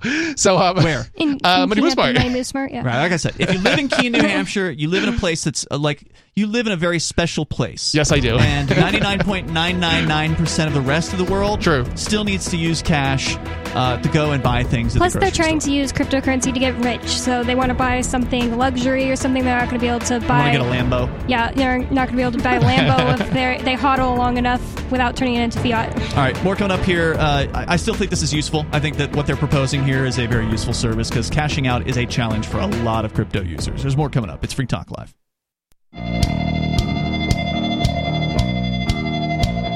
This is Free Talk Live. You can bring up whatever you want. The number is 603-283-6160. On the way, the lockdowns are back, this time for unvaccinated people in the Northern Territories of Australia. We can talk about that on the way here tonight. We got time for you as well at 603-283-6160. That's 603-283-6160. Tonight, you've got Ian. And Bonnie. And Chris. Bonnie, you wanted to talk tonight about these climate change authoritarians. What are they up to now? They've always got some sort of plot. This, according to the Foundation for Economic Education, says authoritarianism, in quotation marks, may be necessary to fight climate change, Cambridge study argues. So they're actually using the word authoritarianism. We may need to use that just to fight openly embracing it. Yes. Yeah. Mm-hmm. There are many genuine threats facing humanity. None of them require authoritarianism or infringement of civil liberties. That's according to Fee. Yeah. Yeah. A recent study published in American Political Science Review, a quarterly peer-reviewed academic journal published by Cambridge University, begins with a teasing question. Quote, is authoritarian power ever legitimate? For many, the answer is clearly no, concedes the study's author, Ross Mitiga, an assistant professor of political theory at the Pontifical Catholic University of Chile. But Mitiga, in the abstract to the study, suggests otherwise. Quote, while under normal conditions, maintaining democracy and rights is typically compatible with guaranteeing safety in emergency situations, conflicts between these two aspects of legitimacy can and often do arise. A salient example of this is the COVID-19 pandemic, during which severe limitations on free movement and association have become legitimate techniques of government. Climate change poses an even greater threat to public safety. Consequently, I argue legitimacy may require a similarly authoritarian approach.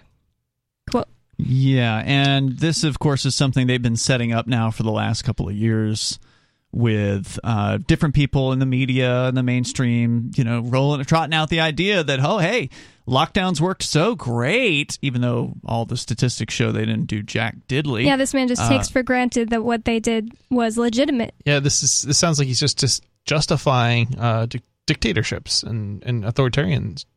In the name of safety. It sounds like what he's really saying, I'm sure they're going to dig in further, what he sounds like he's really saying is, people were obedient enough to be locked down for this reason, this pandemic of a cold, basically. So therefore, since this other reason is way scarier, then they'll totally lock down for this. Yep. And we've been saying that for a while now. That seems like that's going to be the next play in their playbook. Explicitly argues for authoritarian governance. That's the next headline. The study caught the eye of Alexander Wuttuk, a Twitter user who studies political behavior at the University of Mannheim in Germany. Quote, in my reading, it explicitly argues that we must put climate action over democracy and adopt authoritarian governance if democracies fail to act on climate change, tweeted Wuttuk. Well, and if you look at, what's her name, Greta Thunberg, she, of course, is pointing out that democracy is failing, right? She's constantly railing against the politicians. The politicians aren't doing enough. They say they're going to do something, and then they don't do it. And so those are going to be reasons that they once again point to. So, it's funny is I could kind of agree with her on democracy failing, but at the same time I don't agree with her on the authoritarian solution being the better solution. Well, I don't know what she's saying is the solution, but she is pointing out that politicians don't do what they say they're going to do, and that's what she's right about. She's also saying she wants governments to do more. So then that would be authoritarianism. In an extensive thread, Wuttuk explained why he disagrees with Mitiga. Quote, I am genuinely puzzled about the origins of this anti-democratic intuition that seems to give rise to the entire endeavor of exploring whether we should sacrifice democracy for the sake of a higher good, unquote. Wuttuk says at one point. Quote, the article argues that crises not only can legitimize but may require authoritarian governance. This is not true. Democracies have fought the pandemic without giving up being democratic. Well, I mean, that's not a great thing either, right? Democracy is just two wolves and a sheep deciding on dinner. So I'm surprised that Fee is taking such a pro-democracy Well, this isn't Fee. This is here. a quote from I'm sorry. I thought this was Twitter user that Fee is reporting on. I thought that was Fee. Nope. In a rare and refreshing display of civility for Twitter, Mitiga said he appreciated Wuttuk's thoughts and thanked him for his goodwill in sharing these comments with me before posting in his own thread. In his own thread, Mitiga sought to address what he said were several mischaracterizations or confusions, even though what the quote we read at the beginning was clearly, authoritarianism is legitimate in the midst of a crisis. So, I don't see how there's any mischaracterization or confusion. Well, there's almost no person who is a power seeker who would disagree with that. I mean, because at the very least through their actions. If you look at what happened in 2020 with every single United state, I mean, I understand some states were less offensive than others, but every single governor of every single state used authoritarian diktats and issued orders without any kind of legislative approval. So if you believe in the whole idea of checks and balances, which is what they taught us in government school, they taught us about the legislature and the judicial system and the executive branch. They're all checks and balances against each other. All that just went right out the window due to the quote-unquote emergency. Oh, we got an emergency. Guess we can just turn all the power over to the governor and he can do whatever he wants. And so they wouldn't come right out and say, yes, I'm an authoritarian, but that's ultimately what their actions were saying. And most people just ate it right up. Oh, yes, tell me what to do, Massa. Well, here's what Mitiga, the pro-authoritarianism author of the study, said. Quote, the relevant question is not whether giving up democracy was somehow necessary for addressing the emergency, quote, in this case, COVID-19. Clearly it was not, and I certainly never suggest as much in the paper. Yes, he does. He says it was legitimate in 2020 because of COVID-19. He said that. But whatever. Well, maybe he's saying that in the actual full paper that he wrote, that's not the conclusion that he comes to, but perhaps, he wrote in his abstract that it was legit. I don't know. Or he's just some kind of a liar, power-seeking psycho person. But anyways... Good chance. Quote, rather, the real question, the one that gets at what I tried to argue, is whether democracies have addressed the emergency in purely democratic, rights-respecting ways. The answer is of course, that they have not. The answer is, of course, that they have not. And who's saying this now? That was the author? The author of the study. So he's just kind of trying to backpedal, even though he clearly said the government legitimately used authoritarian tactics during COVID-19, the quote-unquote pandemic, because it was a safety emergency. He's just kind of backpedaling. Okay. Because he got backlash on Twitter. Okay. Quote, less legitimate nations shun authoritarianism. That's the next headline. It's kind of confusing to read on the radio that way. For those interested in capturing the nuance of the differences in what Mitiga says he meant in the study versus what Wotuk believes he wrote, I suggest a careful review of their threads in the study itself. However, Mitiga's own description speaks for itself. He says that COVID-19 clearly resulted in, quote, severe restrictions on rights of free movement, association, religious practice, and even speech, all of which are, quote, authoritarian in nature, though I would argue they have often been nonetheless legitimate. So that's what he said in his study, is just backpedaling on Twitter. Yeah, well, of course, the term legitimate can just simply mean legal. It can just mean, oh, the government does these things, so therefore it's legitimate. I mean, isn't that what is the common understanding of legit? It's like it's legal, effectively? I think so. I mean, yeah, I don't know any legitimate, other... according to law, lawful. I just pulled up the definition here. So, yes, by definition, these things were legitimate because almost every state has emergency order authorizations. I mean, I'm sure all of them do. So there's something that some bureaucrats or politicians wrote down decades ago that says, whenever there's an emergency, all this checks and balances stuff just flies out the window and that we can do whatever we want. So maybe he's just playing a words game, a word game trick. Yeah, it's legitimate in that there are laws that say they can do whatever they want to do. You know, the whole thing, the whole idea of, you know, you've got rights is a joke. That's why I said to David Olson, a frequent caller on the show, I said to him one time, what do you mean by illegal law? The government of your state passed a law and you're saying it's an illegal law, that they did it and people aren't burning down the Capitol in your state, so... Yeah, I mean, maybe it might be unconstitutional. Yeah, and I know that's argument? what he meant, but he was just being dumb about it. Well, the only way you can prove it's unconstitutional is by asking for the men in robes, or the men and women wearing robes, to decide that. Yeah, and they won't most of the time. That's right. There's more coming up here. In fact, speaking of those people in robes, they were hearing the government, or the federal government mandate on the business owners for the vaccine. That case got heard today, so you're going to have a ruling coming out soon on that, I imagine. There's more coming up here about authoritarianism. You can share your thoughts as well on Free Talk Live. Join liberty-minded voluntarists, anarchists, and libertarians from June 27th through July 3rd for the 6th annual Fork Fest at Rogers Campground in the beautiful White Mountains of New Hampshire. Fork Fest is a fork of the Porcupine Freedom Festival, which sold out for the first time in 2021. Forkfest takes place the week after Porkfest, but Forkfest is decentralized, which means that there's no ticket cost and no one is in charge. All you have to do to join the fun is reserve your camping site, RV site, or motel room with Rogers Campground for June 27th through July 3rd. There's no better place to celebrate Independence Day than around other freedom-loving activists in the Shire. You can find out more at the unofficial website, forkfest.party. You can also connect with other attendees on the Forkfest Telegram and Matrix chat rooms, as well as the Forkfest Forum. You can find links to those at forkfest.party. We hope to see you there. Forkfest.party.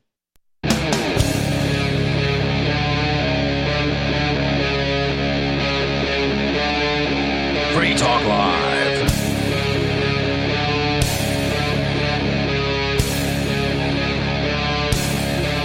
This is Free Talk Live, and you can join us. You can bring up whatever's on your mind. The number here is 603-283-6160 as we kick off the third hour of the program tonight. It's Ian. It's Bonnie. And Chris. And we're talking about authoritarianism, and of course, authoritarianism really shines. And I don't mean in a good way, but like, you know, it starts to get on fire. Like, people start to really want it, to desire to be told what to do when they're afraid.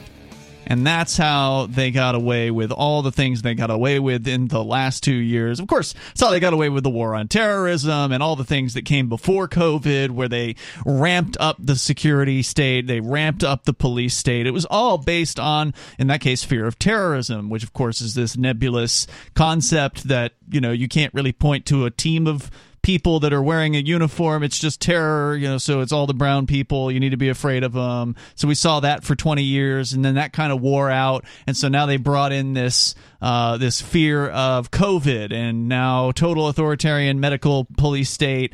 That's been brought out, and it's all based on fear. And now we're already hearing them talk about climate change as the next excuse to ramp up the authoritarianism even further. We're going to continue with that story because, Bonnie, you got more to share from the Foundation for Economic Education. But first, David is on the line in New Mexico. David, you're on Free Talk Live. Go ahead. Yeah, being dumb about illegal laws. What was the confusion on that? I'm sorry, what do you mean? Oh, I was being dumb about illegal laws, and there was some confusion about what I meant, so I wanted to clarify it. You think that... Okay, go ahead, you can clarify. But I wasn't confused. Well, I don't know what the question is. Tell me the question, and then I'll clarify it. I didn't pose a question. Well, you said it. Then you made a statement. You said it was dumb to call laws illegal. What is dumb about calling laws illegal? What you meant was unconstitutional, and the way you phrased it is what she was critiquing. Yeah, I don't remember the exact conversation, but there's this idea that a bunch of, especially like right-wingers, push around that they can just tell a politician, hey, that law that you made is illegal. It does come off as very dumb, but if you used different words, it would come off better. Well, actually, I chose those words intentionally because it gives instead of using the same old templates, it's unconstitutional. People will get a parking ticket and say, it's unconstitutional, when it's not necessarily unconstitutional, it's violating some other law. And so to make people think, I've introduced the phrase illegal laws, which tells people, hey, because people are in the habit of thinking, well, they made a law, so it's the law and we have to do it. But if they made a law saying that you had to, insert whatever you want, and they'll still prosecute you for doing laws that you find illegal. It's actually kind of humorous because David's not totally wrong here. No, I mean, there's a state law, for example, in New Hampshire, and if a ordinance is passed that's not authorized, but I wouldn't use the word illegal still, but not authorized by state law, then it would be, it wouldn't be unconstitutional, but it would be illegal. And when I actually gave David the opportunity to explain what he meant by an illegal law, this is what he said. He said, it's like if I go up to you and put a noose around your neck, that would be illegal. So that's how he explained himself. That's how stupid he was being that night. Yeah, I tend to agree with you, but there's more to that as well. Because when that's another thing that people get into this thing about this another template where they're not thinking.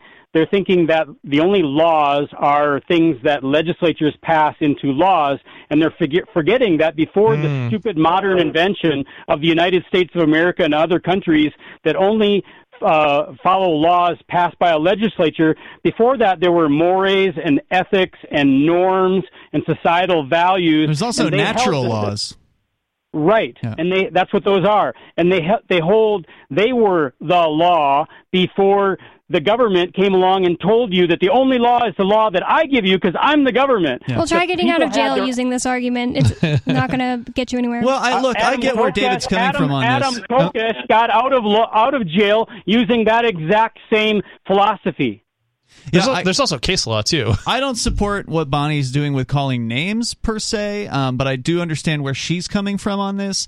I think her argument is that when they pass a law, which is just words written on paper by men and women, most of whom you don't know, and they're complete strangers, that it is gone through a legal process. Like, they have done it from their perspective, they believe legally, and then it's only other people in robes who can determine whether or not that was done legally or not. And of course, if it was determined to be illegal or unconstitutional, there's no penalty for them. So it doesn't have the same sort of flavor as most things that are illegal, because if we do things that are illegal, they do put us in a prison cell. Here's the lawyer explanation for it. It's so if you have something that's unconstitutional, like a law that's unconstitutional, it's still legal until it's overturned. That's right. So that's like what the lawyers that was y'all's argument, I think, on this one. And thank you, David, for the call tonight. I appreciate it. The number here is 603-283-6160. Ultimately, it's just mincing words over illegal versus unconstitutional. And regardless, I mean, to me, I don't care whether it's legal or not. Bad laws should be disobeyed. Right. It's not that I'm saying, you should obey these laws because they're legitimate and they're legal. It's just that I'm tired of hearing Republican-type people saying, like, their only argument against the government doing something is they didn't do it the way that they said they were going to do it. You already know they're going to do that. They don't play by their own rules. Right. Sorry. They do whatever they want. Yeah, I mean, and most of the time they get away with it. I agree with you guys. I think it's better to argue against something rather than saying, but it's illegal. I mean, it might not be legal, but you won't know that until it ends up in a courtroom, and then maybe not even after that, because you might have to appeal it. And then, of course, it never gets appealed. And then the government or the courts won't even allow you to appeal it because, the Supreme Court, they only take like less than 1% of cases, at least at the federal level. Or they'll just side with their side, which is the government. Right. Yeah. A lot of the time, the thing that is illegal is actually the moral thing. So, for instance, like helping a slave escape. Sure. That's one example. Or just putting what you want in your own body. It's your body. It's your choice. Absolutely. That's your morality in that case. What else about these authoritarians, Bonnie, when it comes to climate change, do we need to know from Foundation of Economic Education? There was a study that came out by somebody in Cambridge University named, his last name is Mitiga. That's how they're referring to him in this article. And he says one thing but then says another. Yeah, he concluded in his study that the government legitimately used authoritarian measures during COVID-19 because it was a safety hazard. But then he said on Twitter basically that that's not what he was saying. But anyways, it goes on to say, Mitiga then explains that governments that fail to take authoritarian steps to mitigate the threat of COVID are perceived as less legitimate. Think here of the Trump or Bolsonaro governments. He said that. Quote, I believe the same is true with respect to climate change, Mitiga explains. This is him on Twitter trying to backstep that he said we need authoritarianism in times of crisis. I don't know if I agree with him as far as his assessment that governments that don't take the most authoritarian steps are seen as less legitimate. What they're doing is they're using the argument of safety to excuse violence. That's literally what they're doing, because if you don't do what they tell you, they're going to use violence against you. I think it depends, to take that, what he's saying, to dig into it a little bit further. I think it depends on who's looking. Yeah, he's a academic in Cambridge University. It's probably his cohorts that agree with him. So people on the left that agreed with the authoritarian crackdowns, that want to mandate vaccines, the people that are really like go to the wall with authoritarianism on COVID, they would see governments like, the Florida government or the South Dakota government, or, some of the ones that were at least perceived as less authoritarian compared to the rest of them. They would certainly see them as less legitimate. But the people who love those governments see them as more legitimate, right? There's so much lauding for the governor of Florida, even though he's just a police state, authoritarian in his own right. But the people who are against all of the authoritarianism with regards to COVID see him as like a freedom fighter. But yet they still support him as governor. They don't want to see him leave the governorship. They want him to run for president. So it really just depends on your perspective. I think there's plenty of people who see governments like the Florida government gang and the ones in other lesser, COVID restriction states as completely legitimate, and they love those governments. So the only people who really see the truth in this, of course, are the libertarian-minded folks. And not even all of them. There's more coming up here. It's Free Talk Live.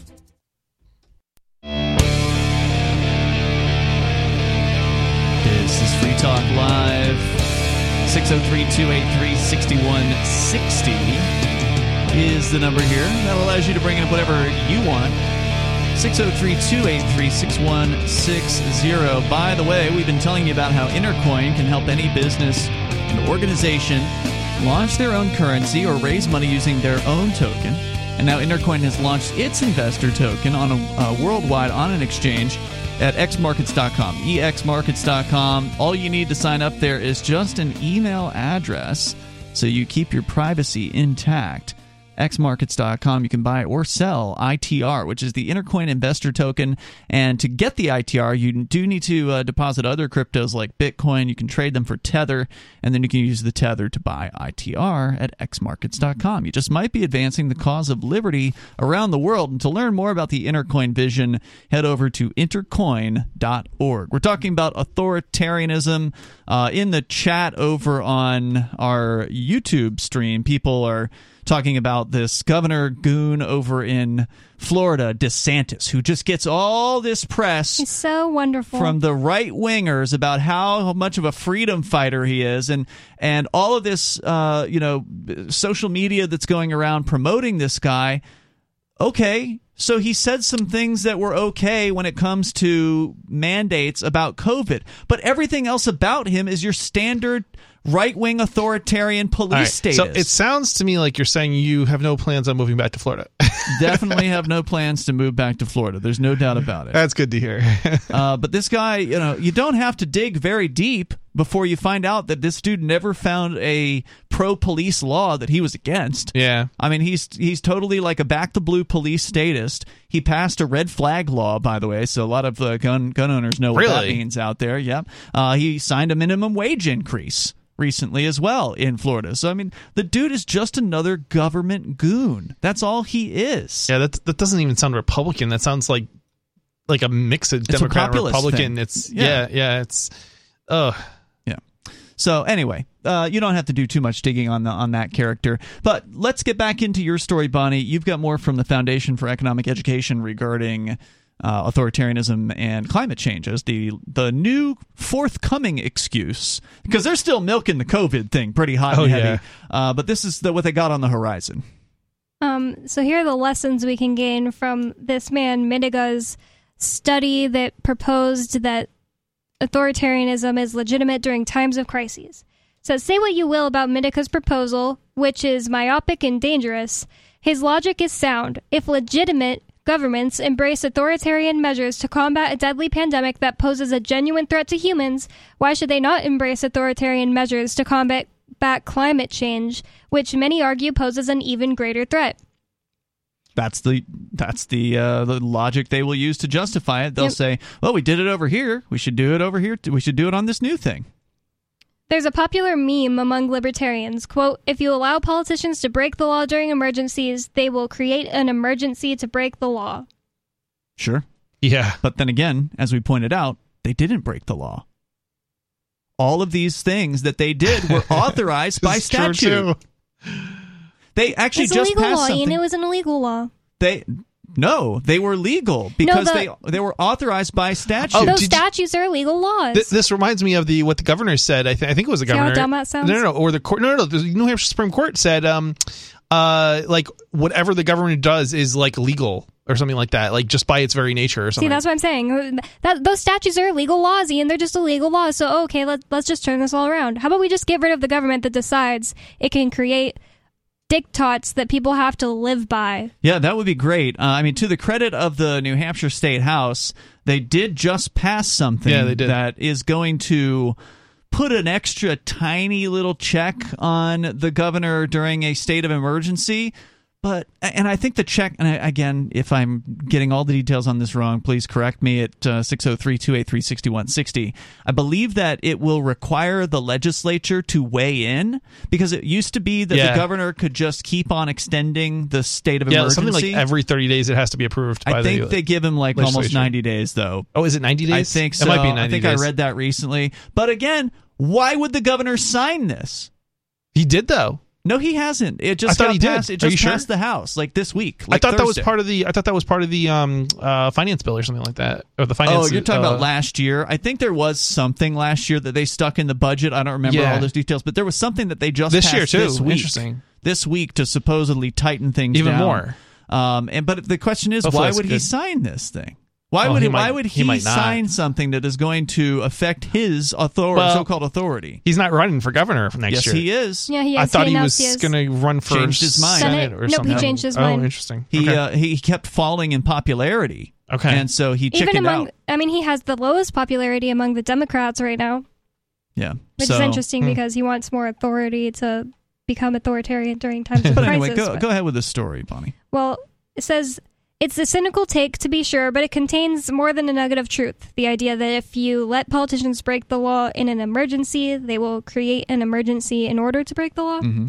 Progressives have long been frustrated by the American system, which was designed to disperse centralized power, something they feared above all else. Quote, the accumulation of all powers, legislative, executive, and judiciary, in the same hands, whether of a few or many, and whether hereditary, self-appointed, or elective, may justly be pronounced the very definition of tyranny, James Madison wrote in the Federalist Papers. Yeah, but the thing is, it's all in the same hands anyway. It doesn't matter if they're Republicans or Democrats. They just fight over the details. They all love power, and they all... I think they pretend to fight over the details and pass whatever they're going to pass anyway. Yeah. It says, for this reason, the founders created a federalist system with numerous checks and balances. How'd that work out? Yeah. That system endured stubbornly for generations, but over the course of the 20th century, the checks and balances eroded, not so much slowly as sporadically. In his book, Crisis and Leviathan, economist Robert Higgs points out that there's a pattern to the erosion of constitutional limits on power. They happen during crises. In 2020, the crisis was the pandemic, which precipitated lockdowns and the most widespread infringements on economic freedom in the U.S. history. Yep. Which saw the top 1% accumulate a record percentage of wealth. Some businesses are still empty. I mean, the lady that went out, 2 of her 3 restaurants went out of business. Yeah, those things are still empty. She hasn't had a new, renter in that space in more than a year, almost 2 years now. At this point, there are still store shelves that are partially empty as well. We were just at the grocery store today. At least 2 of the freezers were almost completely empty at the Aldi grocery store. These are large freezers that lay freezers. down. Yeah, they're not just, even those refrigerator-sized ones are kind of bigger. I wonder what people would say if you asked them why they why. I want to say why they are not going out to eat. I wonder, would they say because I don't have the money, or would they say because of they're afraid, or is or it? Are you going to say would it be because government? they don't want to go into a restaurant wearing a mask and get harassed? Yeah, it's a mixture of all those things. It's because it's I'm not surprised if it would have an economic impact regardless of what the government did, but to the degree that it did that's what I'm kind of curious about, what the makeup is. Some places that used to be 24 hours are no longer 24 hours because they just don't have the staff. Yeah, right. To deal with it. There's lots of food places that I would never want to go to anymore because I know that the people in there are wearing masks and just coughing without covering their mouth because they're wearing a mask and touching their mask all day, sweating on it and breathing into it all day. We got more coming up if you want to join us here. Plus, the Australian Northern Territory, they're locking down against unvaccinated people. We'll tell you about it coming up.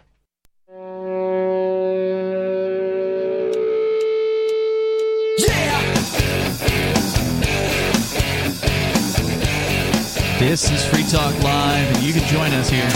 The number is 603-283-6160. That's 603-283-6160. And here in the studio tonight, it's Ian. It's Bonnie. And Chris. You can bring up anything that you want, whether you want to talk about Australian authoritarianism, which is what we're going to get into here. The Northern Territories are now locking down for unvaccinated people. Or you can bring up anything that you want. Plus, the tennis star that is being held in a hotel run by the government, which is now known for immigration detentions and maggot-ridden food. We'll tell you about that if we get the chance as well. But also we're raising funds for Give Directly, which is the first nonprofit that allows you to give money directly to people living in extreme poverty. They locate recipients who are in need, and they use mobile money to send them cash, no strings attached. In the last decade, Give Directly has given over $400 million to over 1 million people. Research shows that giving cash to people living in poverty can help drive a range of important positive changes in their lives, like employment, nutrition, health, and education. Plus, cash allows individuals to invest in what they need instead of relying on aid organizations and donors thousands of miles away choosing for them. And if that's what you prefer, we agree. You can go to give.freetalklive.com and you can help Give Directly, help families in Bomet and Kilifi counties in Kenya right now. and we will match up to $30,000 total in donations. So head over to give.freetalklive.com. I got audio here from Michael Gunner. This is the Northern Territory Chief Minister, as he is called, as he announces... I will now go through each of these decisions. More mandates. First, the lockout. The fully vaccinated can continue as they were. For people who are not vaccinated, lockdown rules will apply to everyone 16 and above. If you are not fully vaxxed, stay home. So I guess that just means that they don't mind Omicron, going ahead and thriving in their country because it's been proven that Omicron doesn't care if you're vaccinated or not. That's correct. Not that I think it's an actual threat. People have even said that Omicron is less deadly than the other variants. It's more like a cold than the other cold-like variants. This is basically just a step to punish those who are not in agreement on this. Yeah, absolutely all this is. And by the way, don't forget, remember they always say that flus and things like this get worse during the wintertime. It's summertime there right now. Yeah. It's summertime in Australia. So yeah, this is totally about punishment. This is totally about taking away your rights. And let's continue. You are at greater risk of catching COVID, becoming ill, and needing hospital care. You may only leave home... Except that risk is almost zero. Okay, the idea that you're going to need hospital care, if you are a younger person who's under the age of 80 and you don't have crazy comorbidities and you're not fat, you have almost no risk of anything. In fact, most people who have COVID never even know it because they're completely asymptomatic. But regardless, statistics don't matter. All that matters is fear. For 3 reasons. Medical treatment, including COVID testing or vaccination. He's going over the 3 reasons that you have if you are unvaccinated to leave your home in Northern Territory. What were you going to say? Never mind. So medical, you got to go to the hospital for something. Okay, you can leave for that. That's 1. For essential goods and services like groceries, power tokens, medications. To provide care and support to a family member or person who cannot support themselves. That's it. Those are the only reasons they say in the Northern Territories of Australia that if you are unvaccinated, you are allowed to be outside of your house. Not to take a walk, to be healthy. Nope. In fact, he specifically tells you here in just a moment that exercise is not included. You cannot travel more than 30 kilometres from your home when leaving for one of the 3 reasons, or the nearest practical destination. So if your family member who can't take care of themselves lives more than 30 kilometers from your home, then just forget about them. They're going to die. Or the nearest practical destination. Isn't that the exception, though? No, yeah, the exception is... that. Even during the exceptions, he said, if you're leaving your home for one of those exceptions, cannot leave or you cannot go for more than 30 kilometers. I think that, but then he says, or the nearest practical destination. So Northern Territories is a lot of nothing there, for instance. So if you're living out in the middle of nowhere and like the nearest grocery store is 40 kilometers away, then you're allowed to go to that grocery store. That's basically it. You need to go to the hospital and it's more than 30 kilometers from your home. That's okay. There are only 3 reasons to leave the home now, not 5. Work is not a reason to leave the home. Making money is not a reason to leave the home. So basically being able to pay for the food that you, for the essential stuff that they tell you, but you can't make money to actually pay for it. Yeah. Work is not essential, is what he just told people. Used to be able to leave for that reason under the previous lockdown. Yeah. But since people were so obedient and they did what they said, and they stayed home and they obeyed and they did what the government gang told them, well, now they're making it even more strict. Now you can't even go to work. Oh, what's that? You don't have the skills to be able to work from home? Your job doesn't allow you to work from home? Maybe you're a construction worker or you're a plumber or something like that. Nope, sorry. You're just going to have to, what? What are you going to do? Starve. I mean, I guess you could do phone sex or something like that. I mean, there's always something that I suppose that you can do from home. Those skills are not available to everyone, Ian. Right. I know you're good with that, but with radio, some of us are not so great with that. Yeah, exactly. You shouldn't have to choose a career based on where you're forced to be. I mean, you might as well just be in a jail cell. Right? Because if you can't even leave it's worse the than house, jail cell because you can't feed yourself. I bet it's a lot At least harder. In jail, they'll feed you usually. True. That's a good point. And I bet in Australia, it's like impossible to find an online job right now.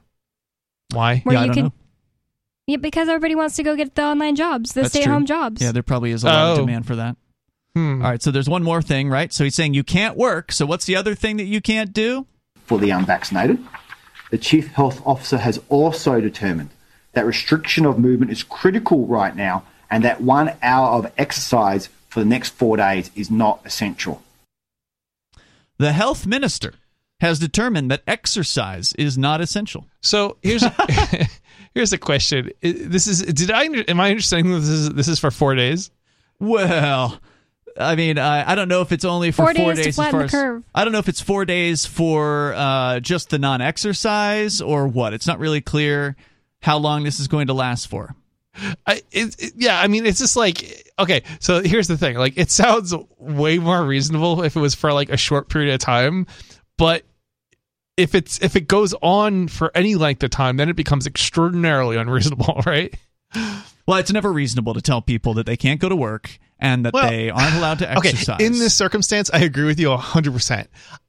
I could see maybe some sort of circumstance where it's like, okay, if you leave the house, you're going to die. So, but then let the people make their own choices. Right. And I agree with you on that, right? Like if people are literally dying in the streets. So then more people are going to choose not to leave their house. Changes to advice, right? And then it sounds much more reasonable. Yeah. Oh, and apparently it is only for 4 days. So according to a story over at sbs.com.au, the lockdown will run until midday on Monday. But we know they keep extending these things. You know you can't believe these guys when they say, oh, it's only going to be 2 weeks.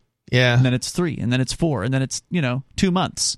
So color me skeptical that this is going to last just for 4 days. Anyway, here's the remainder of... that's pretty much it. I think he's got like 2 more words. Remember, these restrictions only apply to those who are not fully vaccinated. Right. And if you're, halfway vaccinated and you think you did good enough, nope, you got to stay home. You can't get out of your house to exercise. There's 3 reasons to leave home. I wonder if getting fully vaccinated is in their exceptions or not, or if you're not allowed to go get vaccinated. For medical reasons. It said for the medical reasons. It said for medical treatment. But didn't it say essential? Was it essential medical stuff or was it like routine? Oh, they're going to think that's essential. They'll consider that essential. They called medical treatment getting tested but it for doesn't COVID. matter. Oh, they did. They said people, that? Yeah. Oh, I missed that. It wouldn't matter if you got that first vaccination and got incredibly sick and said to yourself, you know what, I don't want to get another one of these. Yep. Because I got sick from getting the first one. Sorry, you're now considered unvaccinated. Yeah, and I know people who that's happened to, actually. Yeah. Oh, yeah. So they're like, they got sick, they got the vaccine, they got sick, and then they also got sick, even though they were vaccinated at the time, fully vaccinated, and it was like... It actually, he thinks it made it worse. If you want to join us here, you can. The number is 603-283-6160. You want to talk about authoritarianism? There it is. Crystal clear, although he is a little hard to understand with a heavy accent. But that's what we're dealing with. The number is 603-283-6160. And don't think that they can't do this where you are. We'll talk about the tennis star who's under quarantine in Australia coming up.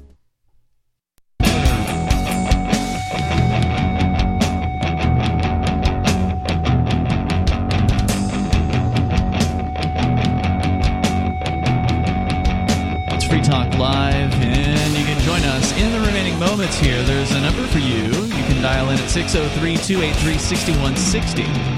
That's 603-283-6160. It's Ian, Bonnie, and Chris in the studio here tonight. Don't forget, you can check out more of what Chris does. He hosts his own show. It's called Freedom Decrypted at freedomdecrypted.com. There are archives going back for a few years now, plus you can get them in video and audio format. You have a podcast for those that want to subscribe. And if you want to tune in live, you can do that on around 5 o'clock Eastern Time on Saturdays at freedomdecrypted.com. Did I get all that? You got it perfectly. All right, very good. Check him out. It's a freedom-oriented tech show. So if you really enjoy the tech talk that we had at the top of the show, it gets even deeper. And, and that's where you can get all that. Yeah, it's a tech show for cripply people. Crippled people? Cripply people. No, it's a tech show for prickly people. Very good. Check them out. freedomdecrypted.com. We go to your phone calls and thoughts. And then if we get the chance, we'll talk about this tennis, like number one, I guess, tennis star or something who is currently in detention in Australia as he just tried to go and attend some, Australian Open. Apparently he's not being allowed to do that. But first we go to Olivia in Arizona. You're on Free Talk Live. Happy Friday night, guys. I just had to share this because I found this on the OSHA website. OSHA is Occupational Safety and Health Administration, for anyone who doesn't know. OSHA.gov/coronavirus/safe-work. Go down to number 9, and it says, note on recording adverse reactions to vaccines. OSHA, like many other federal agencies, is working diligently to encourage COVID-19 vaccinations. OSHA does not want to give any suggestion of discouraging workers from receiving COVID-19 vaccination or to disincentivize employers' vaccination efforts. As a result, OSHA will not enforce 29 CFR Part 1904's recording requirements to require any employers to record worker side effects from COVID-19 vaccination at least through May 2022. Wow. Okay, so what does that mean? That usually they will require employers to record adverse side effects to things that they're mandating, but they're not going to do it with the COVID vaccine because they don't want to discourage people from getting it. Is that correct, Olivia? That's what I understood, too. Huh. Okay. And this is the organization that's being used to by Joe Biden to make people demand that their employees get the vaccine. I see. Okay, so there would normally be a rule that OSHA mandates that these employers report these things. So they won't be required to, so they're waiving that rule, but that doesn't mean that they can't report them. It just means they're not required to, basically. It does say that right under that it says individuals may choose to submit adverse reactions to the federal vaccine adverse event reporting system. But, I mean, how many people are going to bother to do that? Yeah, why would they give themselves extra work? How many people are even aware that they would have to do that, and they don't normally? Yeah, that's a great point. Yeah. Olivia, anything else you want to share? No, thank you, guys. It's good talking to you. Thanks for the call. Appreciate hearing from you.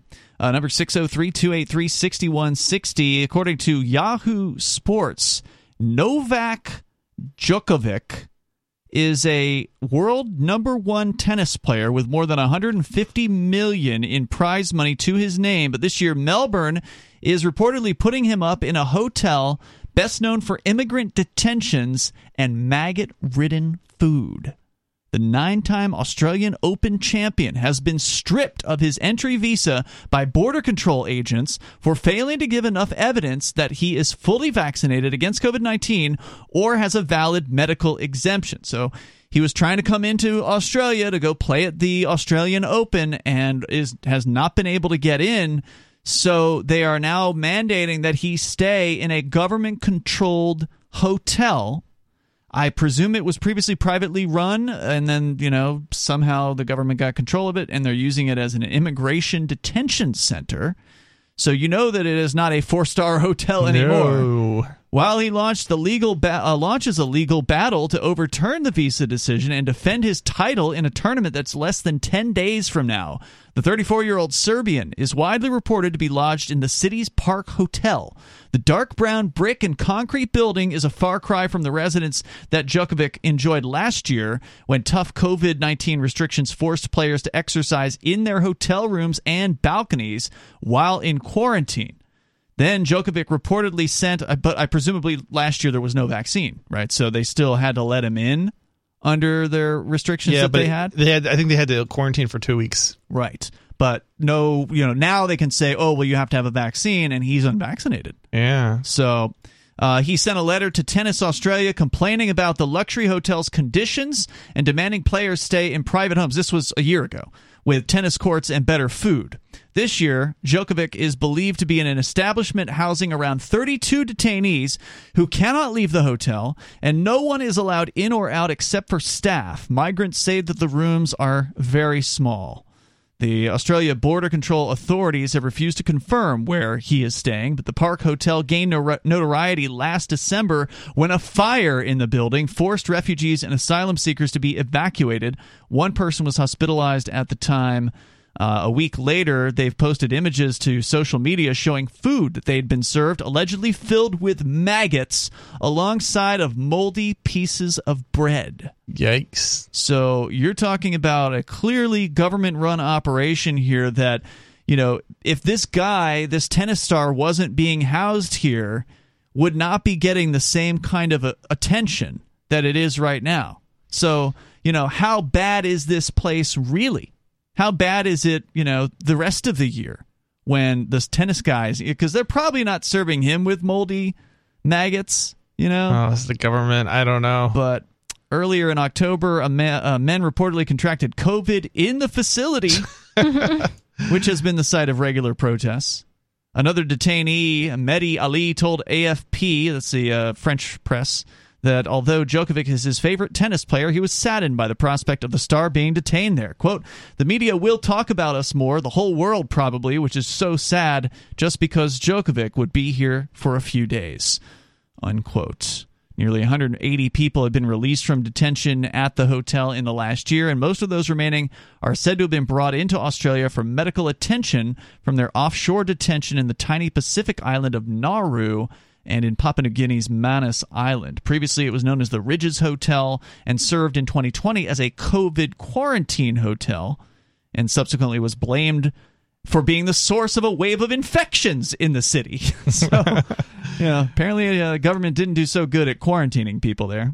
It's so sad that they would do this to somebody who tried to come into the country instead of giving them the information up front, like, okay, if you come here, you're going to need this, this, and this, this, and this to prove that you're vaccinated, or else you're going to get put into this hotel. Yeah, I think I overheard a conversation with, like, I don't know, somebody and their doctor, and basically they were given different sets of information, like the doctors were giving them like typical proof, and then like I guess the state wouldn't accept that as like, but that's what they gave, like that's what they did. So it's like, well, what am I supposed to do? Like I can't get what what you government are demanding that I give you in order to do whatever it is, because that's not what the hospitals are giving. Well, plus there is a medical exemption, and he couldn't prove that he had the qualifications for the medical exemption. So it may be that he was told, hey, if you've got a medical exemption, we'll let you in. Yeah. And then it's just one of those things where government bureaucrats, you never know how they're going to enforce things. There's one thing about how they've written the rules down, and then there's a whole other interpretation in how the government bureaucrats read them. Yeah, they'll tell you there's an exception to there is an exception for you, but they won't tell you that you actually have to prove your exemption, right? So you don't have the stuff to prove your exemption, and then they won't let you in. Djokovic is waiting in his temporary new home for news of his legal battle. Meanwhile, a crowd of dozens of fans gathered in a nearby park playing music and protesting his detention. One of them, a female supporter, Gordana, said, "Do you know how I'm feeling? I'm feeling sad. And I'm feeling that I lost part of my heart because of Djokovic. Djokovic is like my son." Well, I'm glad to hear that people care at least enough to speak out about this, but unfortunately, no amount of protesting is going to shut this thing down. Obviously, it didn't work when people were protesting the treatment of the immigrants.